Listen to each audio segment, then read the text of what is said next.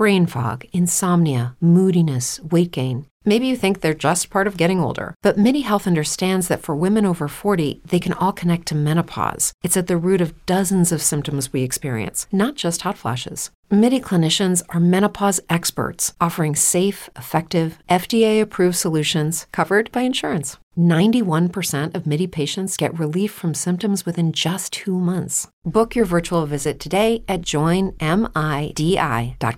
And let's see, who else we got here?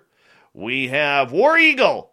Big Willie, how you doing? How's Willie's beard as well? Give us an update on both, if you don't mind. Lovely Jenny, good to see you. Thank you for joining us. John Doe, thanks for coming on in. The Super YJ is back. The gorgeous and lovely Kara McIver is here. We'll give you one of those. Sir Brian Bowden, the man with 4,332 podcasts, running all at once. Donnie D, how you doing, buddy? Hey, Tim, thank you so much for that super chat. Really do appreciate it, my friend. Thank you so much. And love your support of this show over the years, my friend. Space Cow, good to see you. And we're running out of time here. Running out of time. The gorgeous Laura Elizabeth. Project Blue Book. Good to see you guys. Smoky Mountain Wanderer. Thanks for coming on in. We got 10 seconds. Who else could we squeeze in here? I don't know. We're running. There's gorgeous Vegas Amy. Oh, there she is, everyone. Give us a wave. Paula W., good to see you. Let's rock. Get your horns up.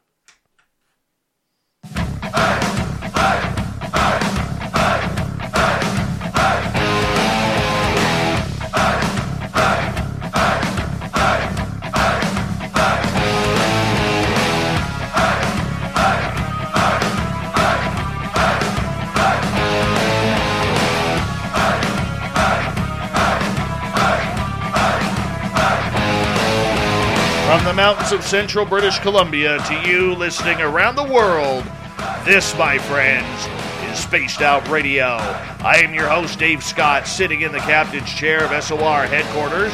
We welcome you to tonight's show on our terrestrial affiliates around North America, digitally on TalkStream Live, Revolution Radio, and KPNL. All of our archives are free by going to youtube.com/Spaced Out Radio. Do old Davey the favor, hit that subscribe button. You can follow us on Twitter @Spaced Out Radio and on Instagram, Spaced Out Radio Show. Our website is spacedoutradio.com, where we have a plethora of features for you, including rocking out to Bumblefoot and reading up on Captain Shirk's SOR Newswire. Tonight's show is brought to you by Chive Charities. Help make the world 10% happier by visiting Chive Charities today. You can find them on our website. Tonight, we got a great guest for you. I know I say that every night, but you know what? When it comes to the cryptid world, there are very few who knew more than this guy. Eric Altman is with us. He's a longtime researcher and investigator out of the state of Pennsylvania. Eric learned his many talents investigating from legends such as Stan Gordon and Butch Witkowski. He's a monster hunter, and he's damn proud of it. And he also likes to delve deeply into the paranormal. We're going to get into his great ghost stories from his haunted house as well. You know, it's been a while since we had him on, but I am so glad that you are here tonight, Eric. Thank you so much for your return on Spaced Out Radio. How you been doing, my friend? Oh, let me get you off mute here because I went and clicked that mute button. There you go. How you doing? I'm well, Dave. Good to see you. How you been? Ah, man. You know what? I'm pretty pumped up tonight, and I'll tell you why.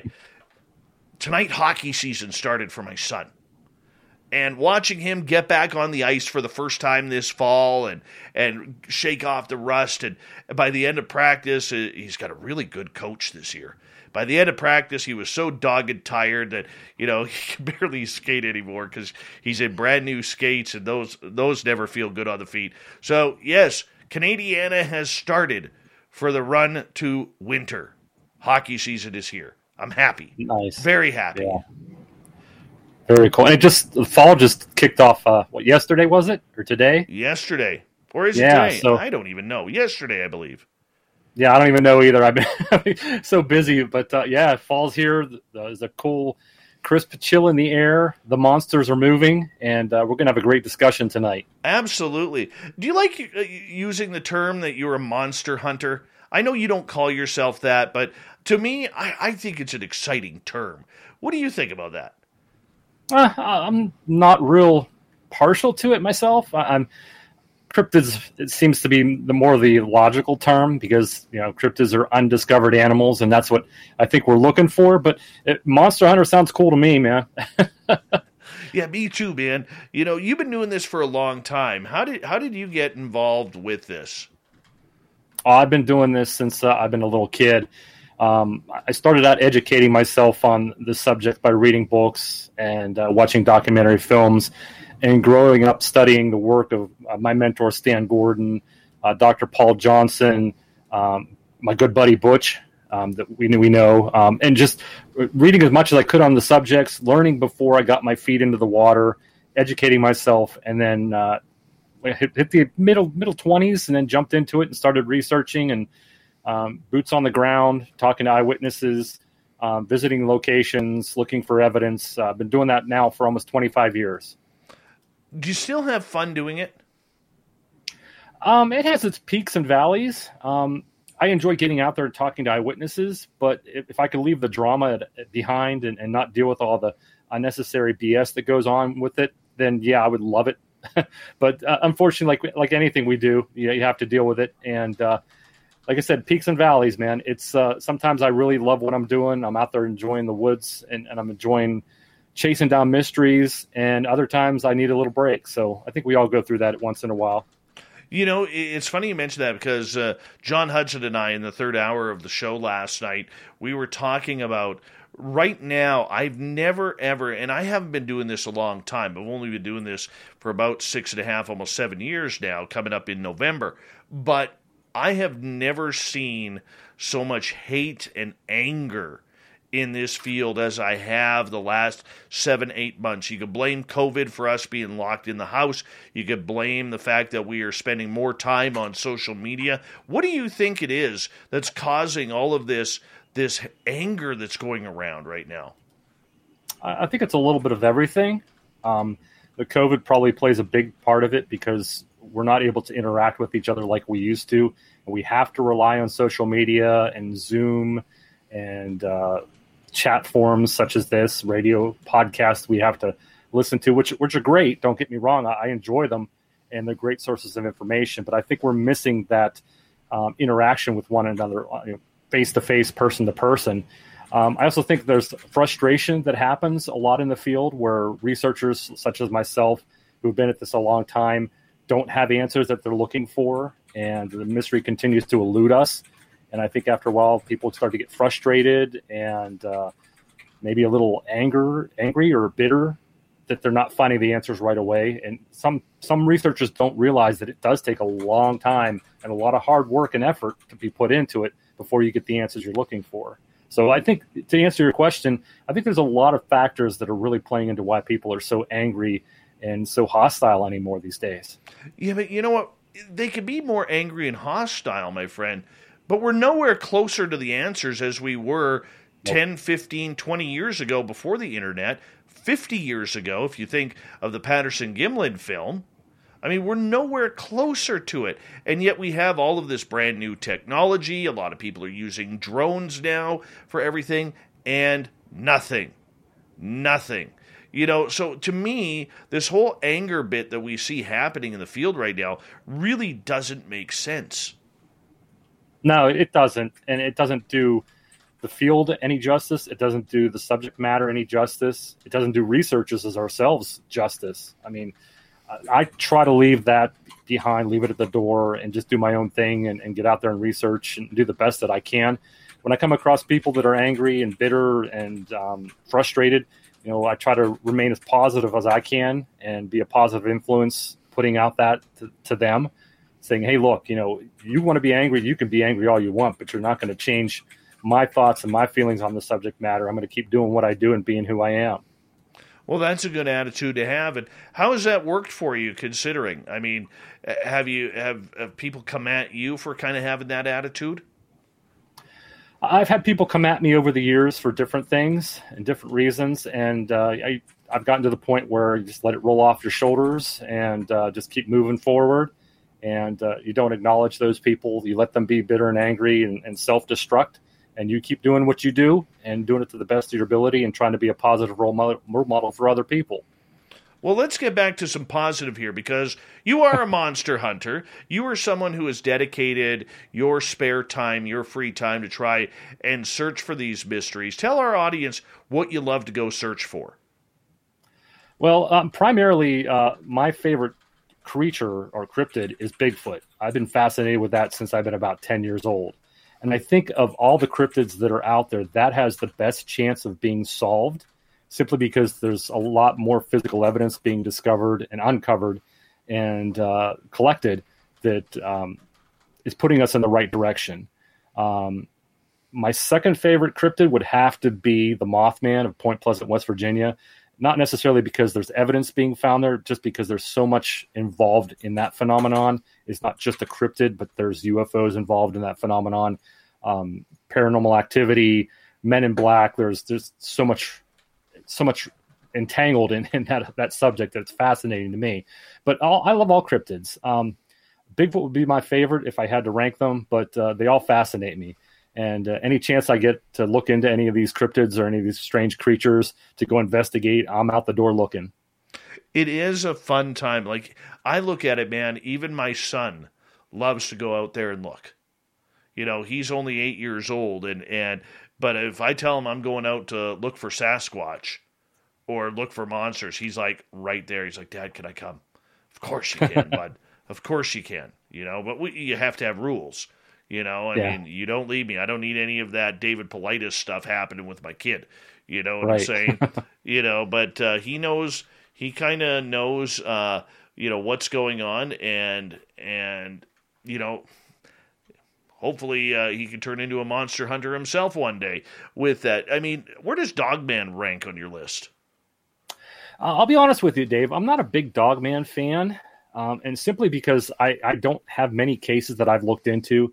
I know Butch Witkowski and Lon Strickler have received a lot of reports from eastern Pennsylvania. They call it the Lichen Loop. And they've gotten their share of reports. A good friend of mine, Jay Bachochin from up in Wisconsin, lives very close to Bray Road, and Linda Godfrey. They've looked into the lichens up there, the dogman, if you will, or werewolves, or whatever you want to call them. I've never come across reports that I've seen evidence to convince me that people are seeing something.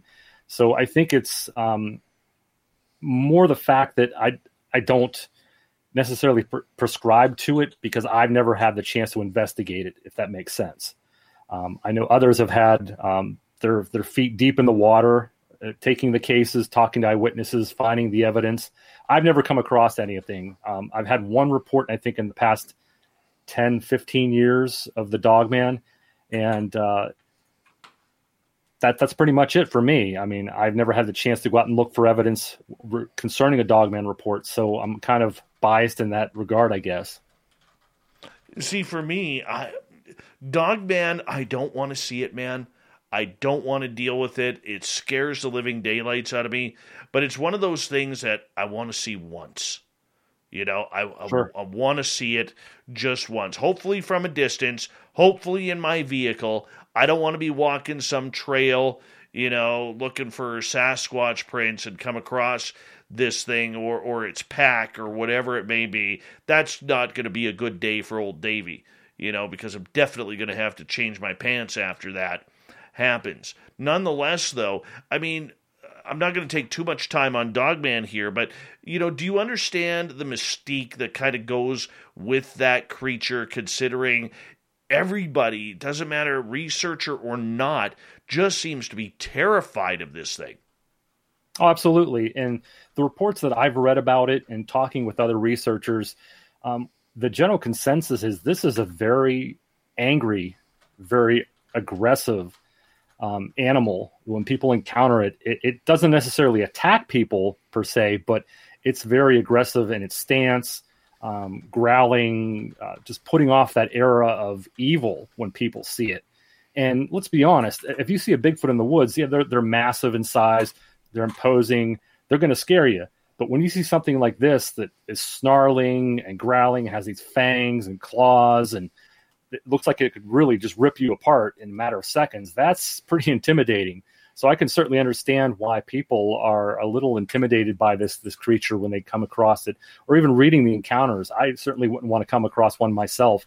And if I did, hopefully I'd be heavily armed so I could protect myself, because these things are pretty nasty from what I've read. Yeah, and I'm the same way with that. I'm still not convinced that some of these cryptid creatures, man, can be taken down with a gun. Yeah. I still think there is something a little bit different about them. I hesitate to use the word supernatural. I used to use that word, but I'm just not sure, because look, there are some brilliant outdoors people out there with very accurate shots, and we don't have a body. Right. We don't have anything. And I don't want to get into the body debate, because the story is the same all the time. Well, we don't see bear bodies. We don't see coyote bodies. We don't see, I understand that. But, when you look at this creature, man, where do you stand on the debate between the animal aspect of this creature or the potential supernatural specialness of this creature? Are we talking Bigfoot or are we talking Dogman? Well, let's combine the two. Okay. Well, realistically, if these are animals, they should die like normal animals do. They should be susceptible to being shot at and harvested. If somebody shoots a deer in the wild, or a bear in the wild, a coyote, these animals are going to go down eventually. Whether they're wounded, eventually they will die. And if it's a good hunter, like you mentioned, there's some brilliant outdoorsmen out there, they should be able to track and find the remains of this animal, the corpse. But that hasn't happened with Bigfoot or with Dogman, as far as I'm aware. I know of many, many reports that I've read over the years, talked with many researchers as well as eyewitnesses who've told me they've shot at a Bigfoot, or they know of someone that shot at a Bigfoot, and it had no effect. As far as Dogman goes, I don't know of anybody that's shot at a Dogman. Like I mentioned, I'm not real familiar with, other than reading reports myself. But I've talked to many, many researchers who've said, yeah, we've had the reports of people shooting point blank at a Bigfoot, and it has little to no effect. It just walks away or runs off into the forest. And if it were an animal, it should have some kind of an effect. We should find trails of blood. We should find a body eventually, but we're not finding that. So it makes you wonder what we're dealing with. Is it truly an animal, or is it something, as you mentioned, hate to put that in the category of supernatural, but could it be supernatural? Or does it just simply have the ability, such a thick hide or fur or whatever, that keeps the bullet from penetrating? We just don't know at this point. It's a big guessing game. And until we get a body of either creature, we really cannot judge, what damage a bullet can do. Exactly. We can only assume. Do they have some sort of special armor in their structure? Do they take a bullet? Can it pass right through?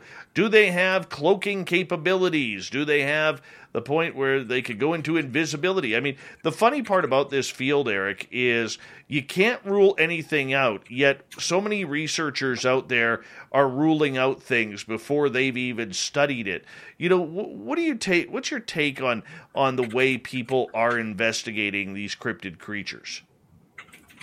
Well, in defense of those who rule out, I shouldn't say closed-minded, but they rule out any possibilities or leaving those possibilities open.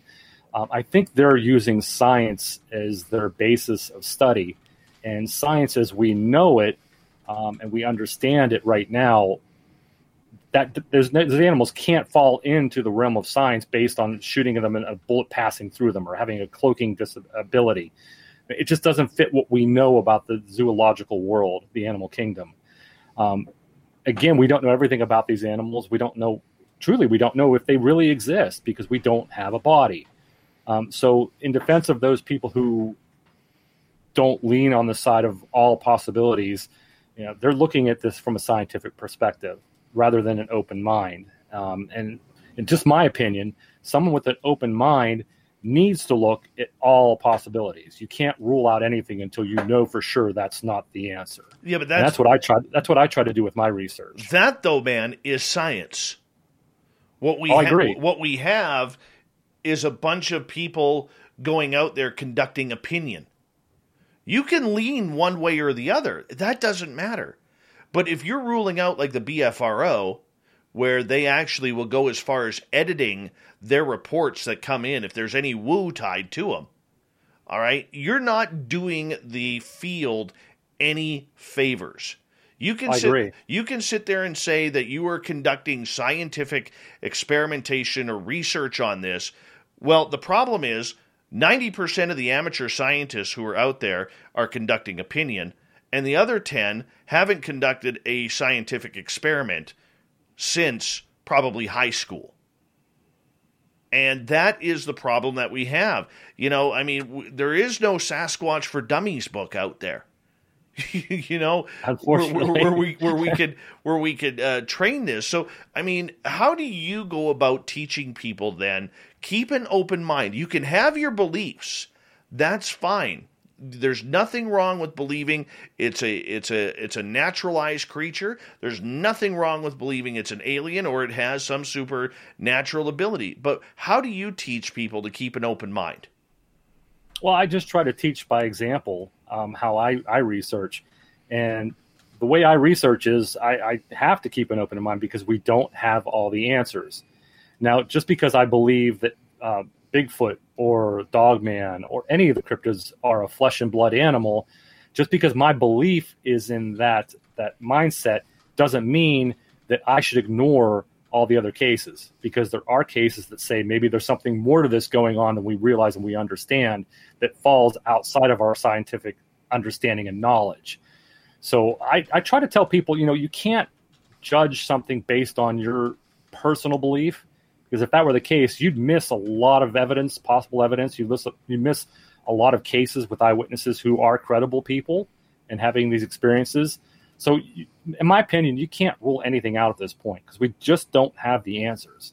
Now, once we start getting answers in, once we have a better idea looking at the Dogman or the Bigfoot, once we have better understanding what these creatures are, then maybe you can start ruling out some of these other possibilities. But until brain fog, insomnia, moodiness, achy joints, weight gain. Maybe you're thinking they're all just part of getting older, or that's what your doctor tells you. But MIDI Health understands that for women over 40, they can all be connected.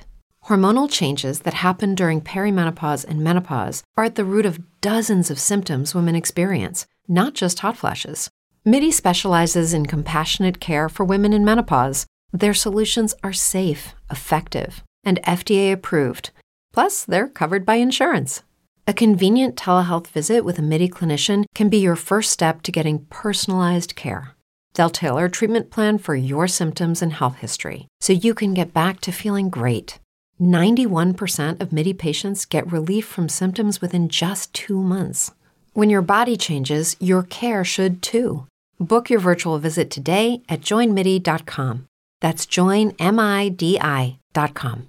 Brain fog, insomnia, moodiness, weight gain. Maybe you think they're just part of getting older, but MIDI Health understands that for women over 40, they can all connect to menopause. It's at the root of dozens of symptoms we experience, not just hot flashes. MIDI clinicians are menopause experts, offering safe, effective, FDA-approved solutions covered by insurance. 91% of MIDI patients get relief from symptoms within just 2 months. Book your virtual visit today at joinmidi.com.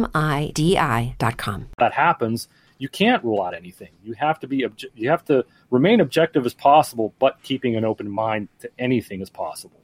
Very true.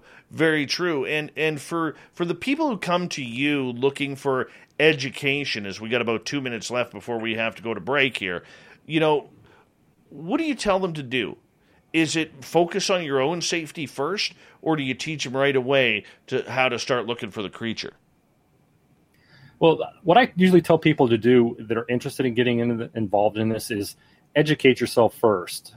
Read up on the subject matter, and I recommend a variety of different types of books or literature for them to read on so they can learn about historical information that goes back hundreds of years, so they get a good basis to build upon.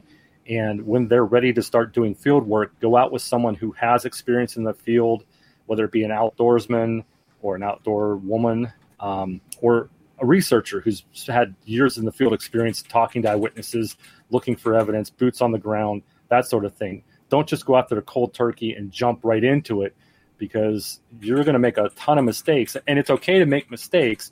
But if you have someone that you can go out with, like a mentor or someone that's willing to show you the ropes, you're going to learn a lot quicker, and you're going to avoid a lot of those mistakes.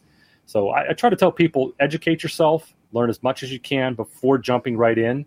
And when you're ready and you're comfortable and you feel like you're ready to jump in, find someone that you can connect with, someone that has knowledge, experience, and get involved with them so they can teach you the right way to do things and show you the ropes. And most importantly, like we talked about, remain objective, but have an open mind. Very true. And I think that is very sound advice, my friend. Very sound advice that not a lot of people are giving out there. And you know, you've been there, you've seen it, you've done it all, and you have been able to figure it out probably, you know, from learning like legends with like Butch Witkowski and Stan Gordon, but you've had to put your own spin on everything as well. Yep. And I think that is a good lesson learned. It really is, because there is so much more to this as we head to break here than just going out and looking for Bigfoot. There is safety. What happens if something happens to you? Are you prepared? Are you prepared to stay a night or two in the forest in case you get lost? You know, I mean, there's a lot of things going on. But when we come back from the break, we're going to talk some Bigfoot, Sasquatch. Eric Altman is here, my friends. Fantastic beard, excellent researcher. This guy rocks Sasquatch. And we're going to get into his personal sightings, his personal encounters, and his personal research into the big, hairy giant of the North American forests. We'll be back right after this on the Mighty SOR.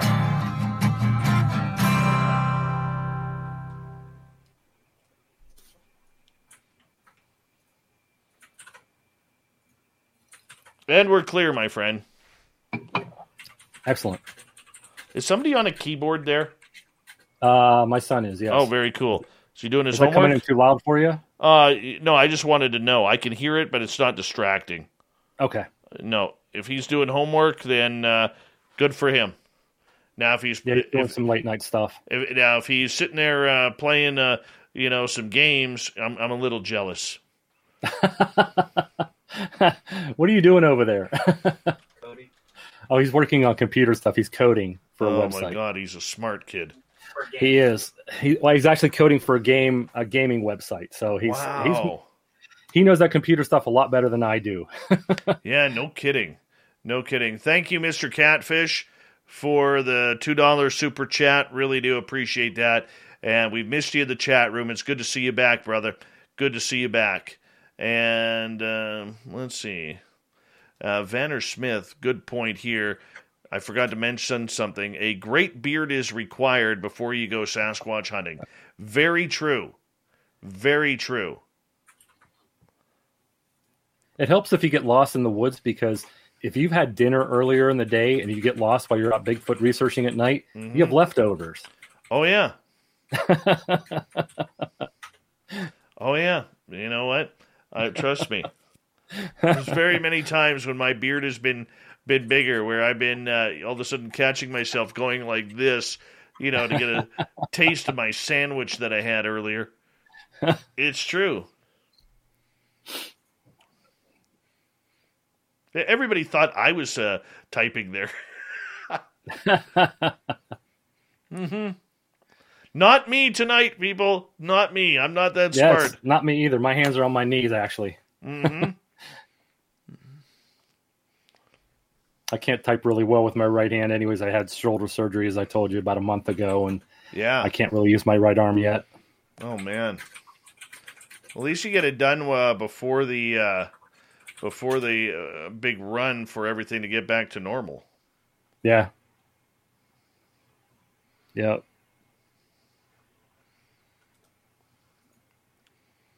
Mm-hmm.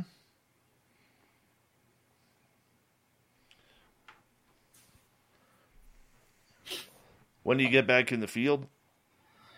We're going out tomorrow night, actually, or nice. Friday night. We're going into a location where there have been previous Dogman and Bigfoot reports. Nice. And there was our latest report came in May of this year, and we're heading into that area. There's the Forbes State Forest in southwestern Pennsylvania, where there's been just hundreds of reports over the decades.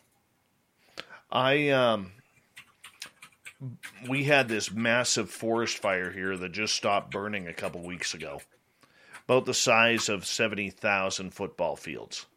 Wow. Okay, massive. Wow.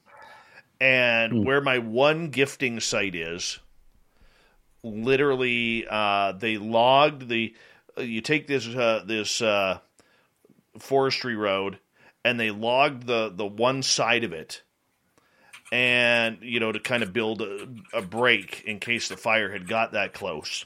Right. And then what they were doing is they were making cuts in the forest on where to lay the logs down. Well, they put this cut in the forest, and they literally stopped cutting about 20 feet from my gifting site.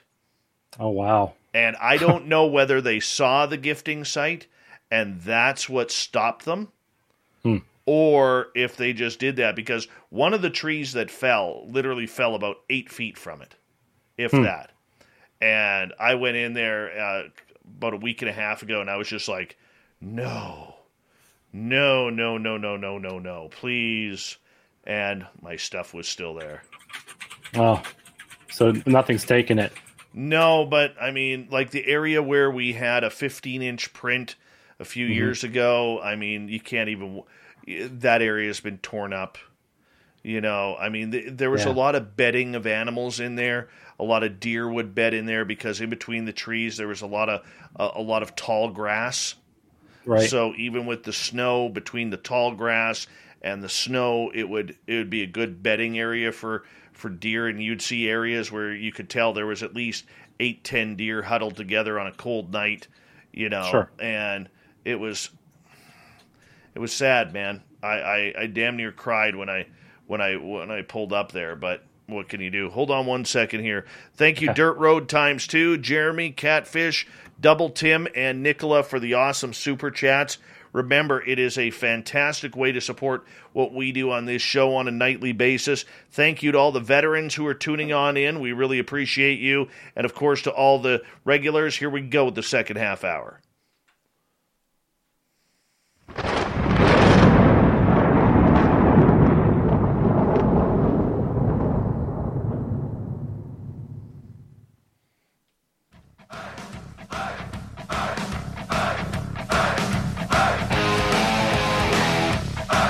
Second half hour of Spaced Out Radio is now underway. My name is Dave Scott. Thank you so much for taking the time to join us. We really do appreciate earning your listening ears. Want to remind you that if you missed portions of this show or others, check out our free archives by going to youtube.com/Spaced Out Radio. Do me the favor, hit that subscribe button. Our website is spacedoutradio.com. We have a plethora of features for you, including rocking out to Bumblefoot and reading up on Captain Shirk's SOR Newswire. Follow us on Twitter at Spaced Out Radio and on Instagram, Spaced Out Radio Show. We continue talking cryptids all night long here. Our guest is Eric Altman. He is a legendary researcher out of the state of Pennsylvania, and he's getting ready to go on another search for Sasquatch. And we're going to get into some Sasquatch here right now with Eric. Eric, welcome back. Thank you, Dave. Good to be here with you again. Always a pleasure to have you here, my friend. When we look at Sasquatch, as we talked in the first half hour, there are so many variables that seem to be around this entire phenomena. And you've been doing this a long time. Have you any clue just yet on what Sasquatch is? No idea. To be perfectly honest with you. When I got involved in this many years ago, my set thinking was this was just simply an undiscovered primate, something that we just haven't classified yet, and it's very low breeding population, very elusive, and that's why we weren't able to discover this animal to prove it exists. But over the years, this rabbit hole has taken some pretty strange twists and turns. Here I am 25 years later, and I still don't have any answers. This episode is brought to you by Paramount Plus. An unlikely friendship begins in the Paramount Plus original movie Little Wing, starring Brooklyn Prince with Kelly Riley and Brian Cox. Reeling from her parents' divorce, Caitlin steals a valuable bird to save her home, but instead forms a bond with the owner, leading to a new outlook on life. Little Wing, now streaming exclusively on Paramount Plus. Head to ParamountPlus.com to try it free. Rated PG-13. This episode is brought to you by Paramount Plus. Get in, loser! Mean Girls is now streaming on Paramount Plus. Join Katie Heron as she meets the plastics in Tina Fey's new twist on the modern classic. Get ready for more of the rumors, backstabbing, and jokes you loved from the original movie with some fetch surprises. Rated PG-13. Wear pink and head to ParamountPlus.com to try it free. There's the Bigfoot research phenomenon itself has been going on now for probably maybe 75, 80 years, modern research, I should say, and we still don't have any answers. So I can't tell you what Bigfoot is. I don't think anybody really knows. There's opinions and there's speculation, but no one really knows. And until we have a body and we're able to study it, dissect it, and or even study one in its not live natural habitat, we're just not going to know. And I still think that it's some kind of animal we just haven't discovered. But what kind of animal it is, I have no idea. Well, let's talk about that. You know, when you first started this compared to your ideas now, what changed for you in your thinking of what this creature is? The cases were a huge influence on changing my thinking of what this creature may be. And what I mean by that is talking to eyewitnesses who have had things happen and witnessed things with their own eyes, or multiple witnesses have experienced things or witnessed things that aren't typical of what an animal should be able to do. As we talked a little bit about shooting an animal, I've read the reports about people taking shots at point blank range and it having no effect on the animal whatsoever. I've talked to eyewitnesses who have watched a creature walk across the road in front of their vehicle and it just literally vanishes. It doesn't run off into the woods or jump into a tree. It just literally vanishes. It's there 1 second and gone the next. People have described this animal being so fast that it runs like a blur through the forest. People have described this thing as gliding through the forest. It's running so fast. They don't see legs moving. They just see this thing gliding. Typical animals don't do that. They don't just disappear in front of you with no explanation. And talking with these eyewitnesses, usually I don't... I'm a pretty good judge of character, and I can get a pretty good vibe if this person's either off their rocker or lying or making something up. But sometimes when these people have nothing to prove to anybody, they really don't want to give their name out. They're reluctant to talk about it because they're afraid of being ridiculed or being made fun of or thought that they're crazy. And they tell their story, and you can see them become emotional about it. They saw something. And to them, it's something they've never seen before or experienced, and they're not familiar with, and it scares them. And these cases that I've looked into, and we'll talk about some of these cases. I'll be happy to share some of them with you. They're just baffling. I mean, a normal animal shouldn't be able to walk across the road in front of a car and just literally vanish with no explanation. That shouldn't happen. Now, I could see if someone sees a Bigfoot in the forest and it's moving through the trees and they're watching it and all of a sudden it vanishes to them, yeah, it could blend into its surroundings. They're usually dark in color, brown, black, a dark shaggy gray, and they can line up with a tree or even look like a tree. They stand perfectly still and the person looking at them doesn't see them anymore because they're blending in with their surroundings. They're naturally camouflaging themselves. But when something walks across the road in front of a vehicle and just vanishes, that's a little unique. That's a little unique. So, I mean, those kinds of cases, and there are not a lot of them. It's not like I'm getting them by the dozens, but they happen once in a while. And that really makes you take a step back and think, okay, well, maybe there is a little something more to this than we're actually realizing. And that's why I keep an open mind and I try to remain objective as possible. But there are things going on that we just simply don't understand yet. And that's the big one right there, is the stories that people are seeing. You know, whether it's following tracks in the snow and the tracks just vanish, or in a mud field like a farmer's yard after a heavy rain, where the soft soil makes a great track, and all of a sudden, poof, they're gone. You've investigated this way more than I have. I've just heard some of the stories, but for you, when you get stories like this, I mean, how does this disrupt the logical way of thinking? It does. I mean, I sit there and I go over these cases and I try to rationalize, okay, well, maybe this happened that caused the person to see the Bigfoot disappear. Maybe they closed their eyes, they were scared, and in that few seconds they had their eyes shut, it ran off. I try to come up with rational explanations. In some of these cases, I can't. I'm just sitting there and it's almost like banging your head off a desk. It's like, what am I missing here? Why is this animal doing what the person says it's doing? I don't think the person's lying, and I don't think they're making something up. But how can an animal jump across a 30-foot from a creek bankment to the other side of the creek? How can it jump that far? No animal should be able to do that, especially an animal of that size and stature on two legs.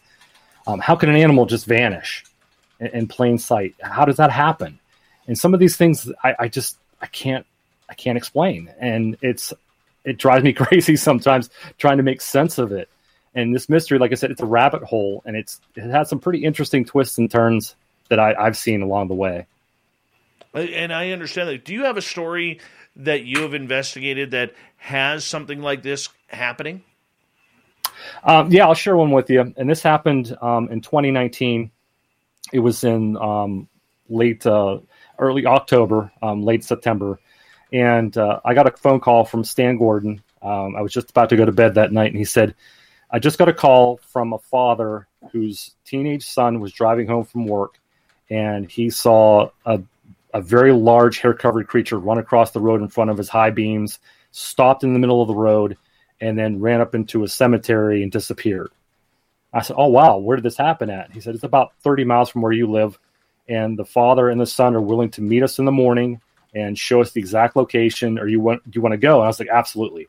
So I picked up Stan, and we headed down, and we met this young man. He's probably about 17, 18 years old, a senior in high school, a straight-A student. He was on the honor roll and very intelligent. He had a part-time job while he went to school, and he was a good kid. And the father told us he didn't get in any trouble. He really wasn't on drugs or drinking, anything like that. He was just a straight arrow kid.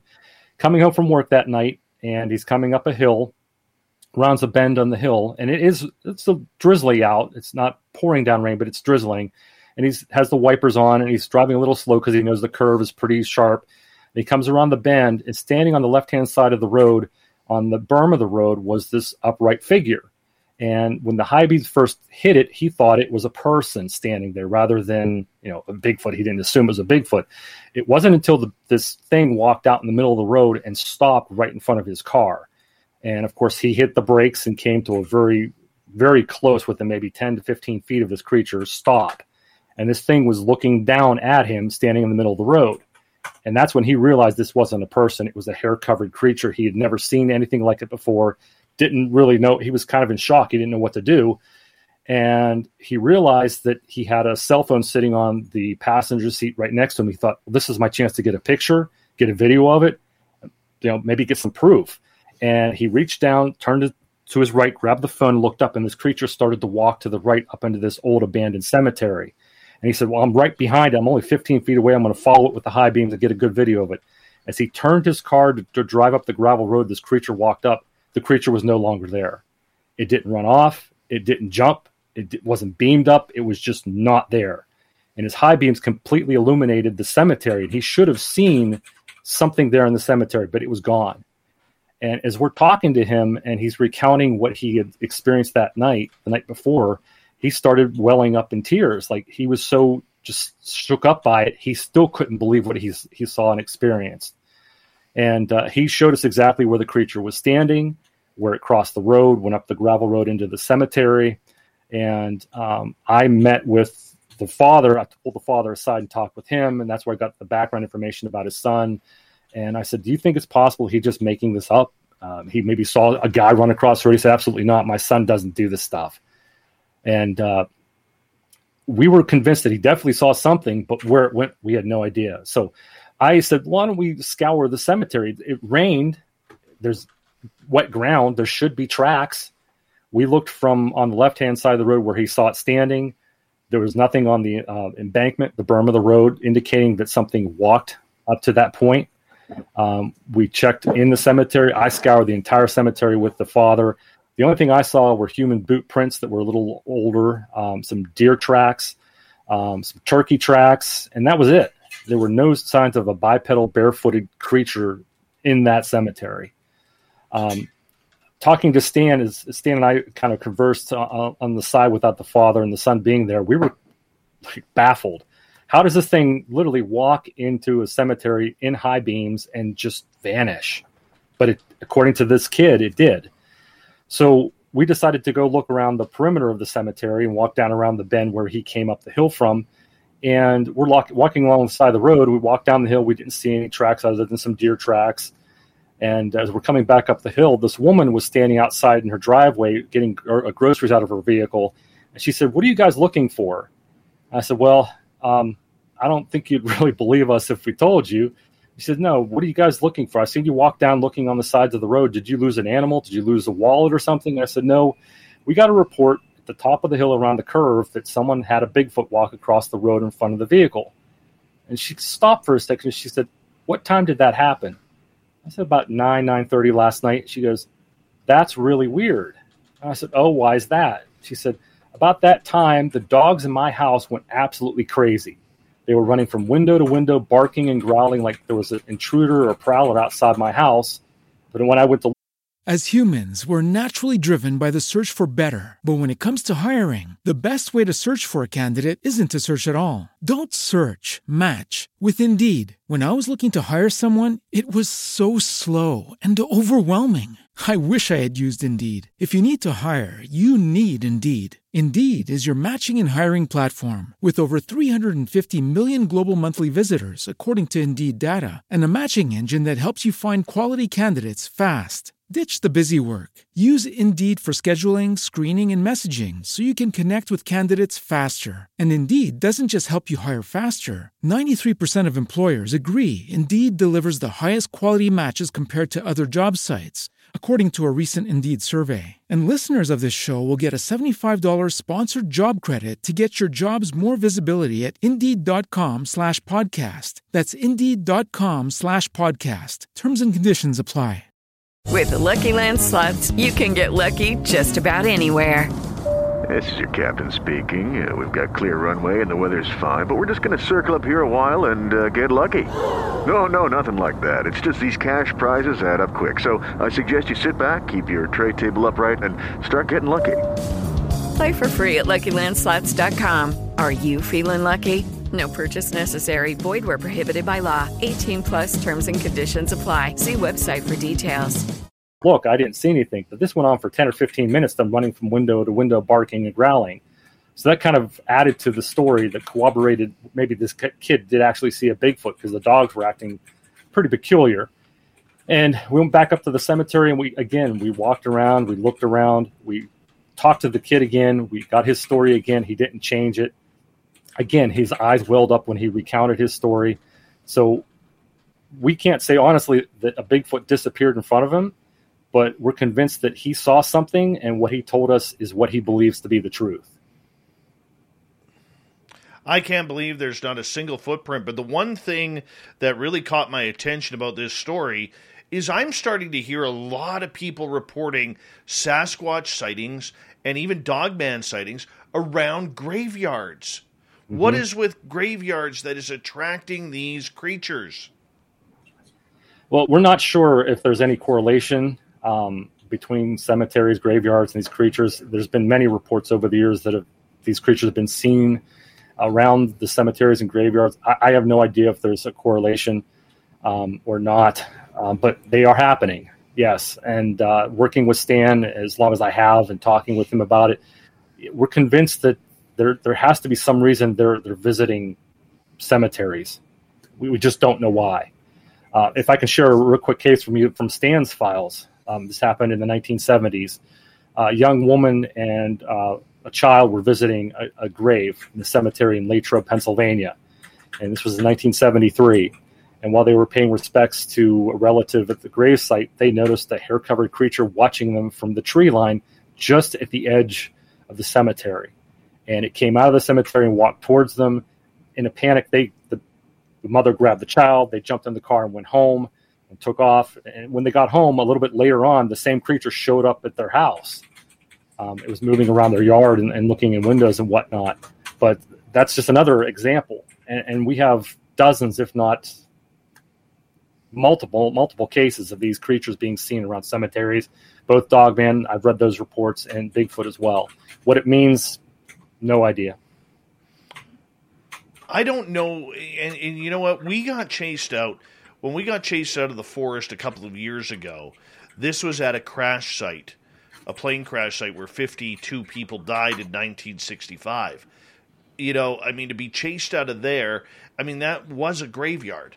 You know what I'm saying? I mean, like, literally, you could still see the seats where people were sitting when the plane hit the ground. And it just amazes me that I really strongly believe that these creatures have almost some sort of protection of these types of areas. You know, they're almost like protectors. Have you ever gone down that road? Or is that too woo?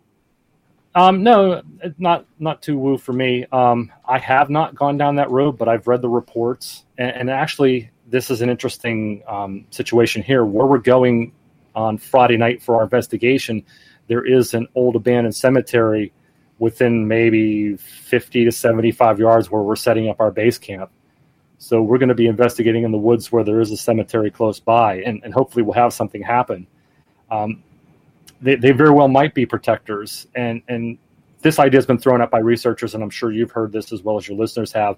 There are theories that Bigfoot may bury their dead.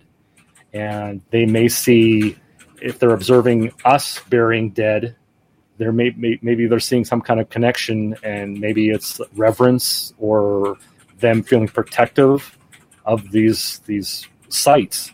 We really don't know for sure. It's all speculation. It's all just throwing it out there, but it's a possibility we have to consider. Yeah, and I agree with you. I mean, you know, that would almost show some sort of compassion or spiritual guidance to this phenomena. It's a possibility. It's baffling because we just don't have enough information to tie the two together, but we keep getting these reports. Just like the same with the reports that we get with power sources. And I'm sure you've heard about this too. There's been multiple cases over the years, and I've investigated cases myself where these creatures are showing up near water sources, gas well lines, electric lines, cell phone antennas. They're showing up multiple cases over the years where the creatures have been seen in or around a power source. And we have no idea why they are, but we're getting more and more cases like that as well. I want to ask you about footprints here for a second, because we all dream of finding that long length of footprints, maybe 20, 30, 50, 100, 200 steps. It's very difficult to even think about seeing one of those, you know, and the conditions have to be perfect and right. And it's got to be a pretty confident creature to leave that type of path. But for the most part, people find one print, one, where there should be multiple. The two prints that I have personally seen in the ground, both were right foot, and they were 200 feet apart. One was 18 inches, one was 5 inches. Or 15 inches, pardon me. Why do you think that in certain areas we only ever get one print? And believe it or not, I don't know if you noticed this, but from other researchers that I've talked to, it always almost like 7-8 times out of 10 is always a right footprint. Yeah. Most of the castings that I have in my collection, and they're not all my personal castings I've collected from other researchers, they're mainly right foot casts. Why that is, I don't know. And I know from my personal experience in investigating, I've only ever found trackways of more than 4 or 5 prints on 3 different occasions. Usually it's 1 or 2 tracks, and that's it, where the ground condition should be or is ripe for more than 2 tracks. My brother-in-law and I investigated a case in Beaver County about 6-7 years ago, where a person was driving down the Pennsylvania Turnpike, just about to get on the turnpike, and they saw a creature standing on a snowy hillside. It was walking across the top of the hillside. And they stopped. They watched this creature walk across the hillside and disappear into the tree line. And the guy called me from that spot as he was watching this creature, and I was on my way to work.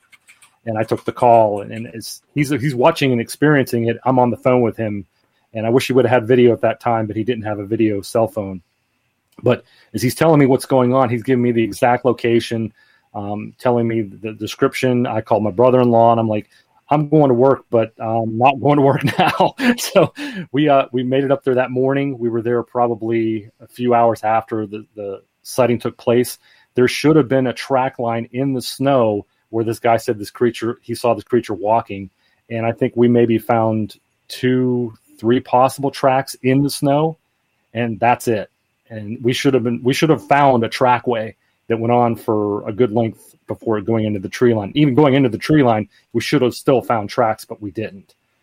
I know I've been on other cases where I've gotten phone calls from people. They've found tracks.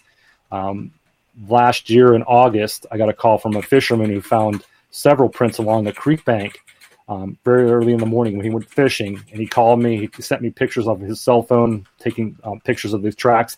I went down, met him. He showed me the tracks. I casted several of them. They were small prints, about 11 inches. But again, there should have been a trackway, but it was really odd. They were like the 2 or 3 prints and then nothing. And then a huge distance, maybe 8 to 10 feet, we'd find another print.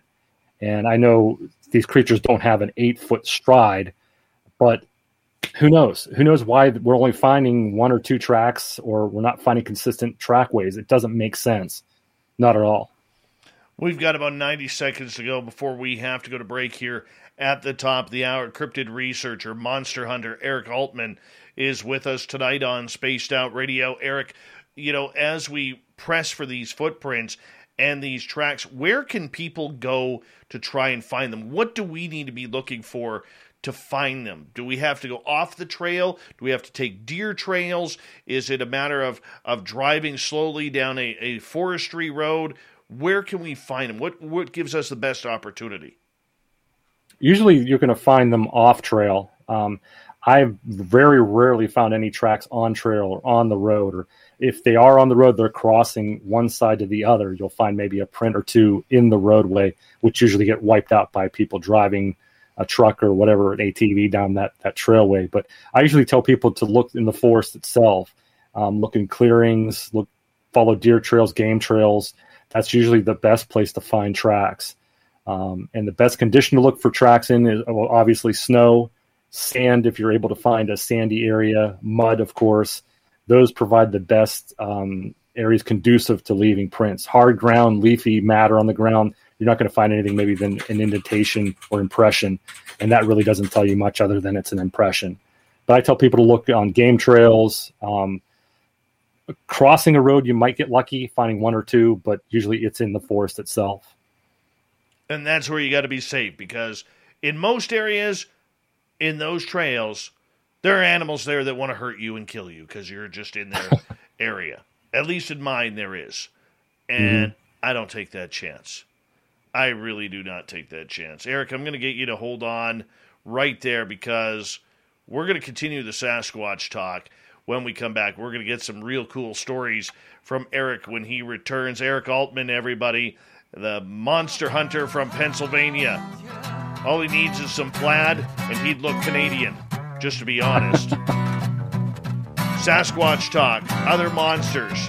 Later on in the show, some paranormal. Spaced Out Radio continues with Hour 2 next.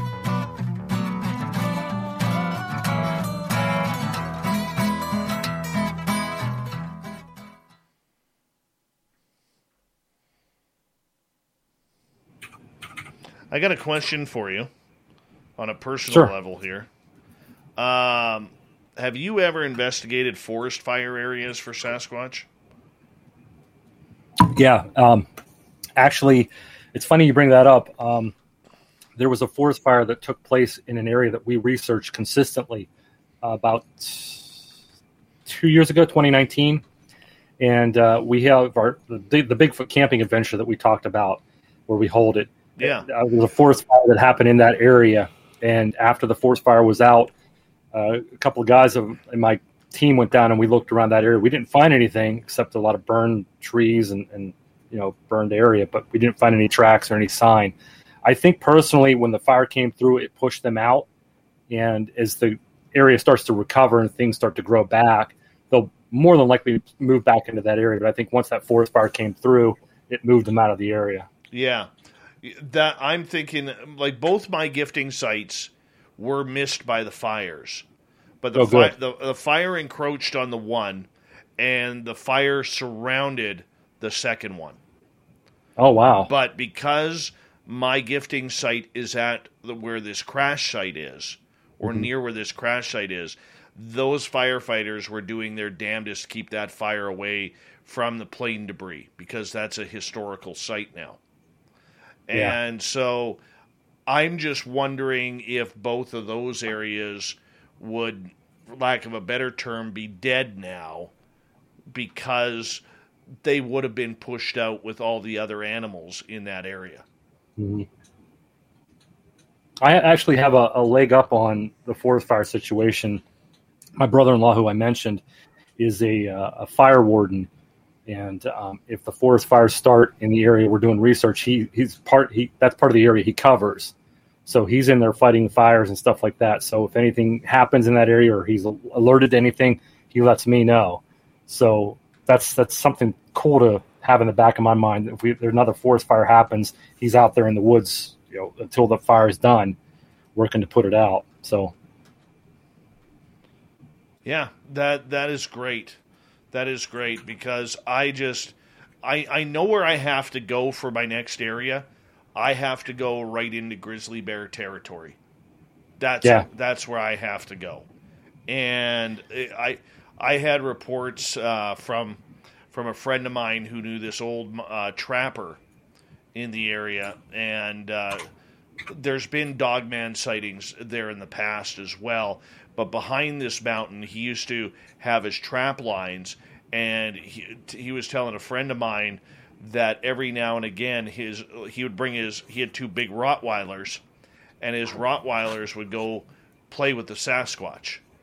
Like the Sasquatch weren't afraid of the dogs weren't afraid of the Sasquatch, and he would kind of see them together every now and again. Not often. It wasn't one of these everyday things. But I mean, when you're a mountain man and you're making your life off of trapping, even though I'm not a fan of trapping, but hey, that's how he made his life.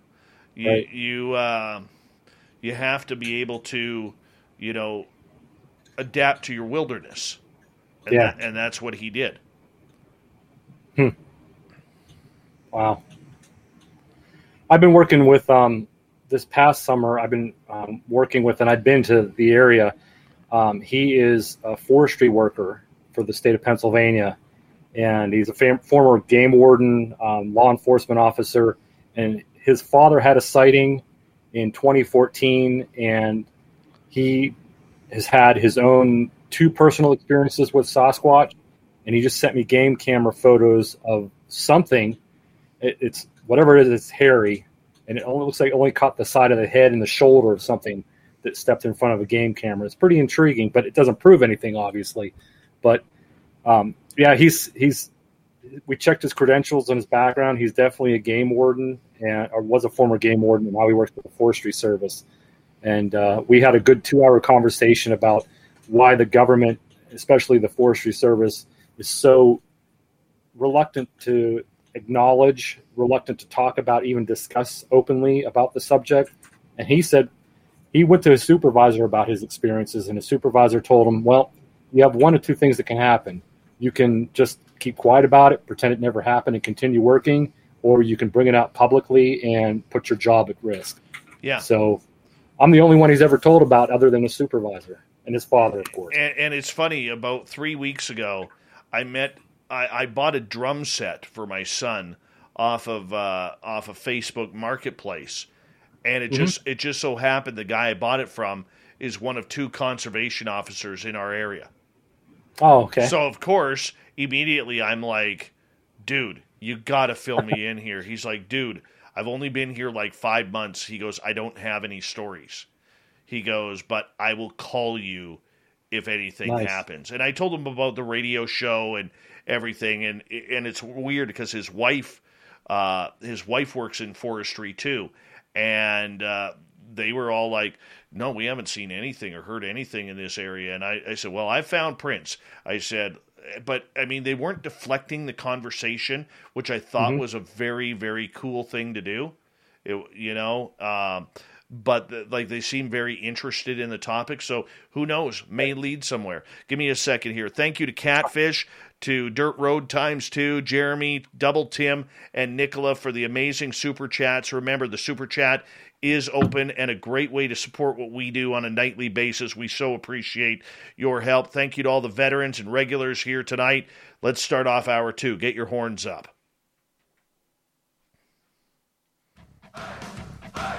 You're listening to Spaced Out Radio with Dave Scott. Follow Dave on Twitter @SpacedOutRadio and on Facebook, Spaced Out Radio Show. Hour number 2 of Spaced Out Radio is now underway. My name is Dave Scott. Thank you so much for taking the time to join us. We really do appreciate earning your listening ears wherever you are on this beautiful planet we call Earth. Want to say hello to everyone listening in on our terrestrial affiliates around North America and digitally on TalkStream Live, Revolution Radio, and KPNL. All of our archives are free. You just go to youtube.com/Spaced Out Radio. Do me the favor, hit that subscribe button. The Desert Clam has set the password for tonight in the SOR Space Travelers Club. Abieptic. Abieptic is your password. Use it wisely, Space Travelers, as the Clam sets a password each and every night right here on Spaced Out Radio. Our website is spacedoutradio.com. We have a plethora of features for you, including rocking out to Bumblefoot, reading up on Captain Shirk's SOR Newswire. Follow us on Twitter @SpacedOutRadio and on Instagram, Spaced Out Radio Show. We continue on tonight talking monsters, Sasquatch all night long. We'll get into some paranormal later on in the show. Our guest tonight, longtime researcher Eric Altman out of the state of Pennsylvania. Eric, I got a couple of audience questions for you, if you don't mind, right off the bat. Sure, absolutely. All right, let's go to Super YJ, who says, what stories do you know of Sasquatch being hunted from helicopters by officials? I'll be perfectly honest with you. I do not know of any stories of officials hunting for Sasquatch by helicopter. I know there was a report about Mount St. Helens years ago where supposedly they hauled the carcass of a dead Bigfoot off in a helicopter. But as far as them hunting for a Bigfoot or a Sasquatch, I don't know of any. I know there are researchers who are starting to use helicopters with thermal FLIR to look for creatures, but as far as officials go, I don't know of any.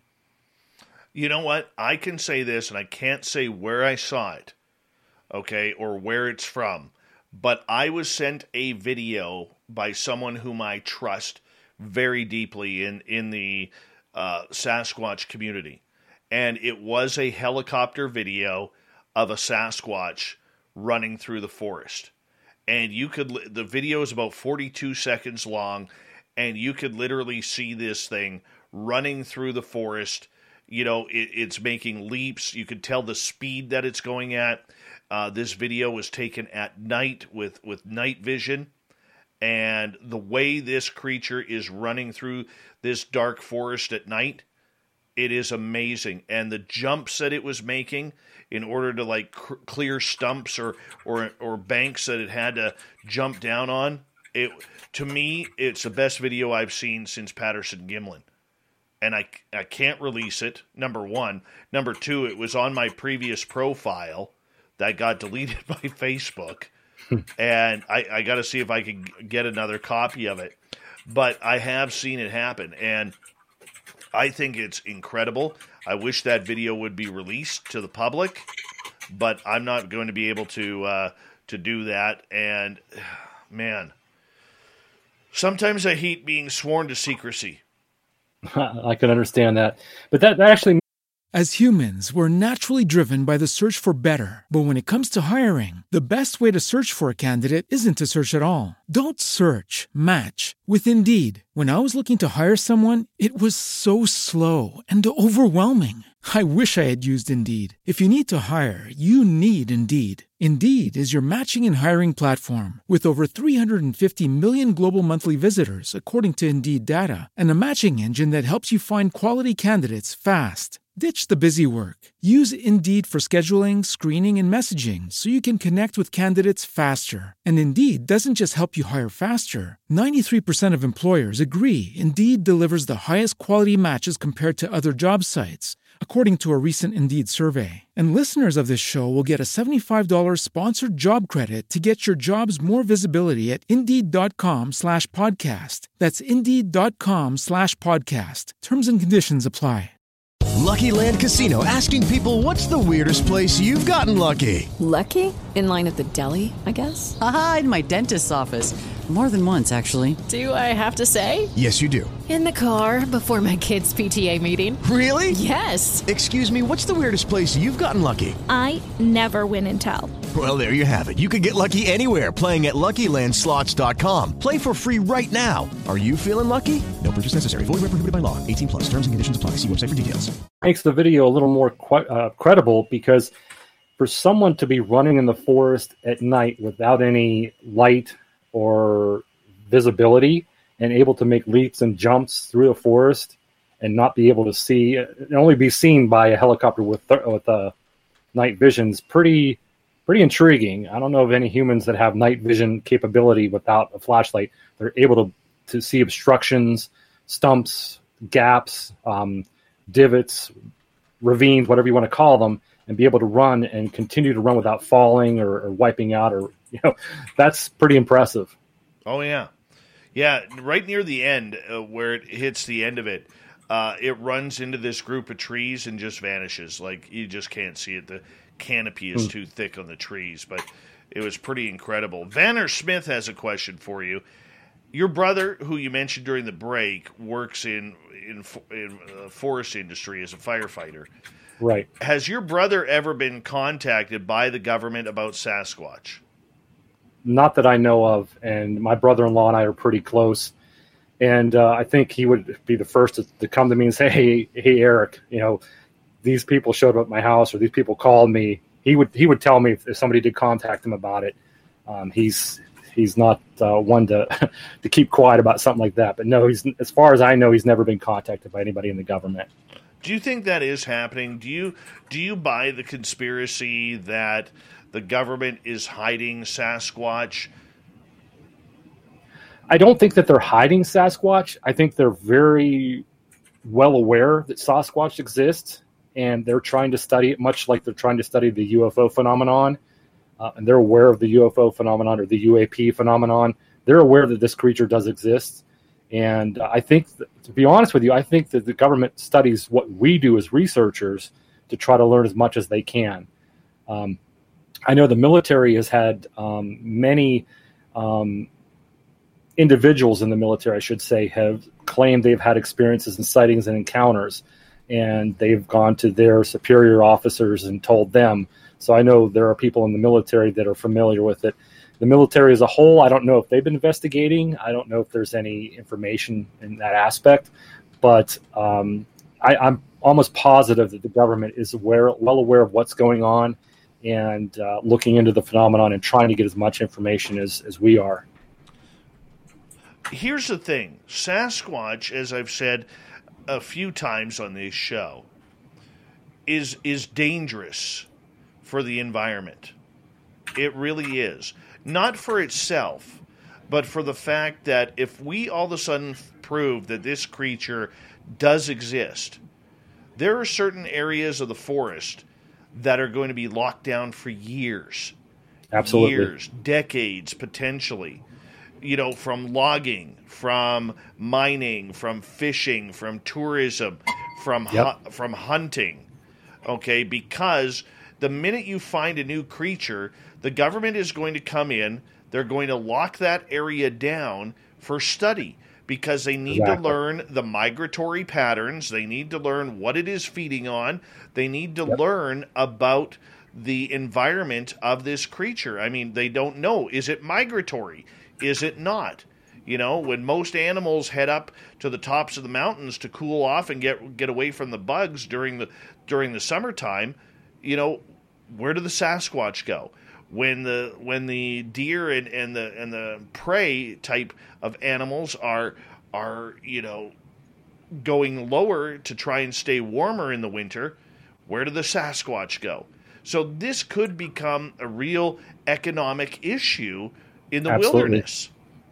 Absolutely, yeah. You're looking at interrupting the logging industry, the tourist industry, the outdoor recreation industry, because they're going to you hit the nail right on the head.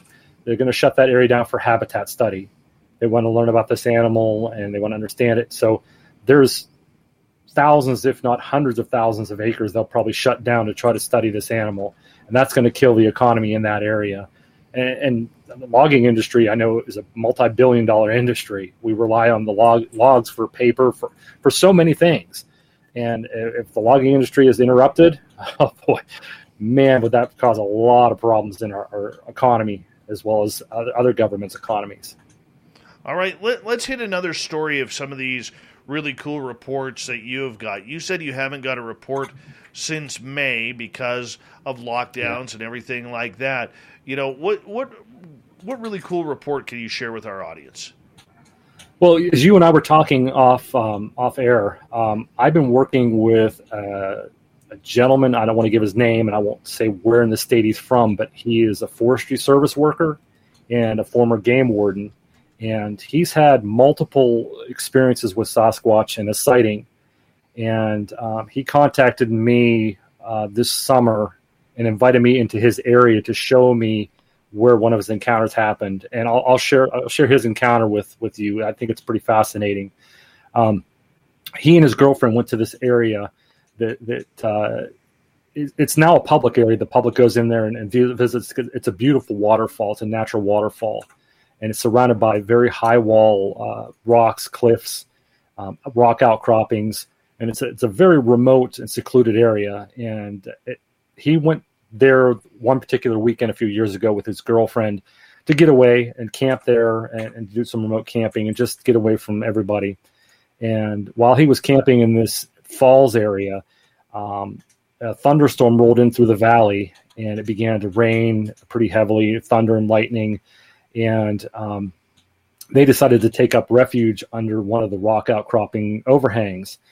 And they put up a tarp to keep the rain from blowing in on them. And they were hunkered down in this overhang. And as they were down there, all of a sudden, this big tree came down right in front of the overhang opening where they were at.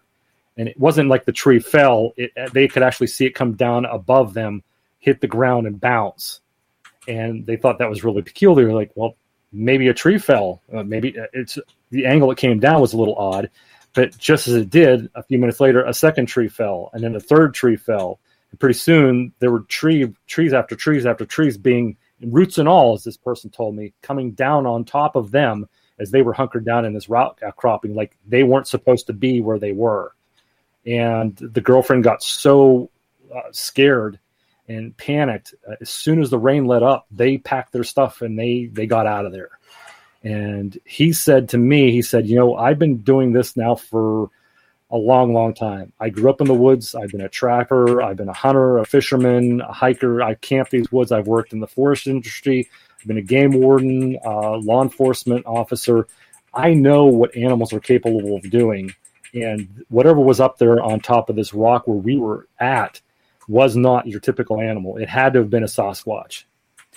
And I said, well, did you see anything? He said, nope, we didn't see anything. We didn't see the animal, but we knew what it was just by how aggressively these trees were coming down on us. And he said, it wasn't like the tree just fell. The roots were attached and all, like they were being ripped out of the ground and thrown down on them. And he went on to tell me some other stories that he had. He had actually followed the trail of footprints through the forest, like we had talked about. He'd find 2 or 3 and then nothing, and then 2 or 3 more and then nothing. He and a friend followed these through the snow for a good ways, and they disappeared. And then finally his buddy had actually seen the creature before it ran off, and they lost sight of it.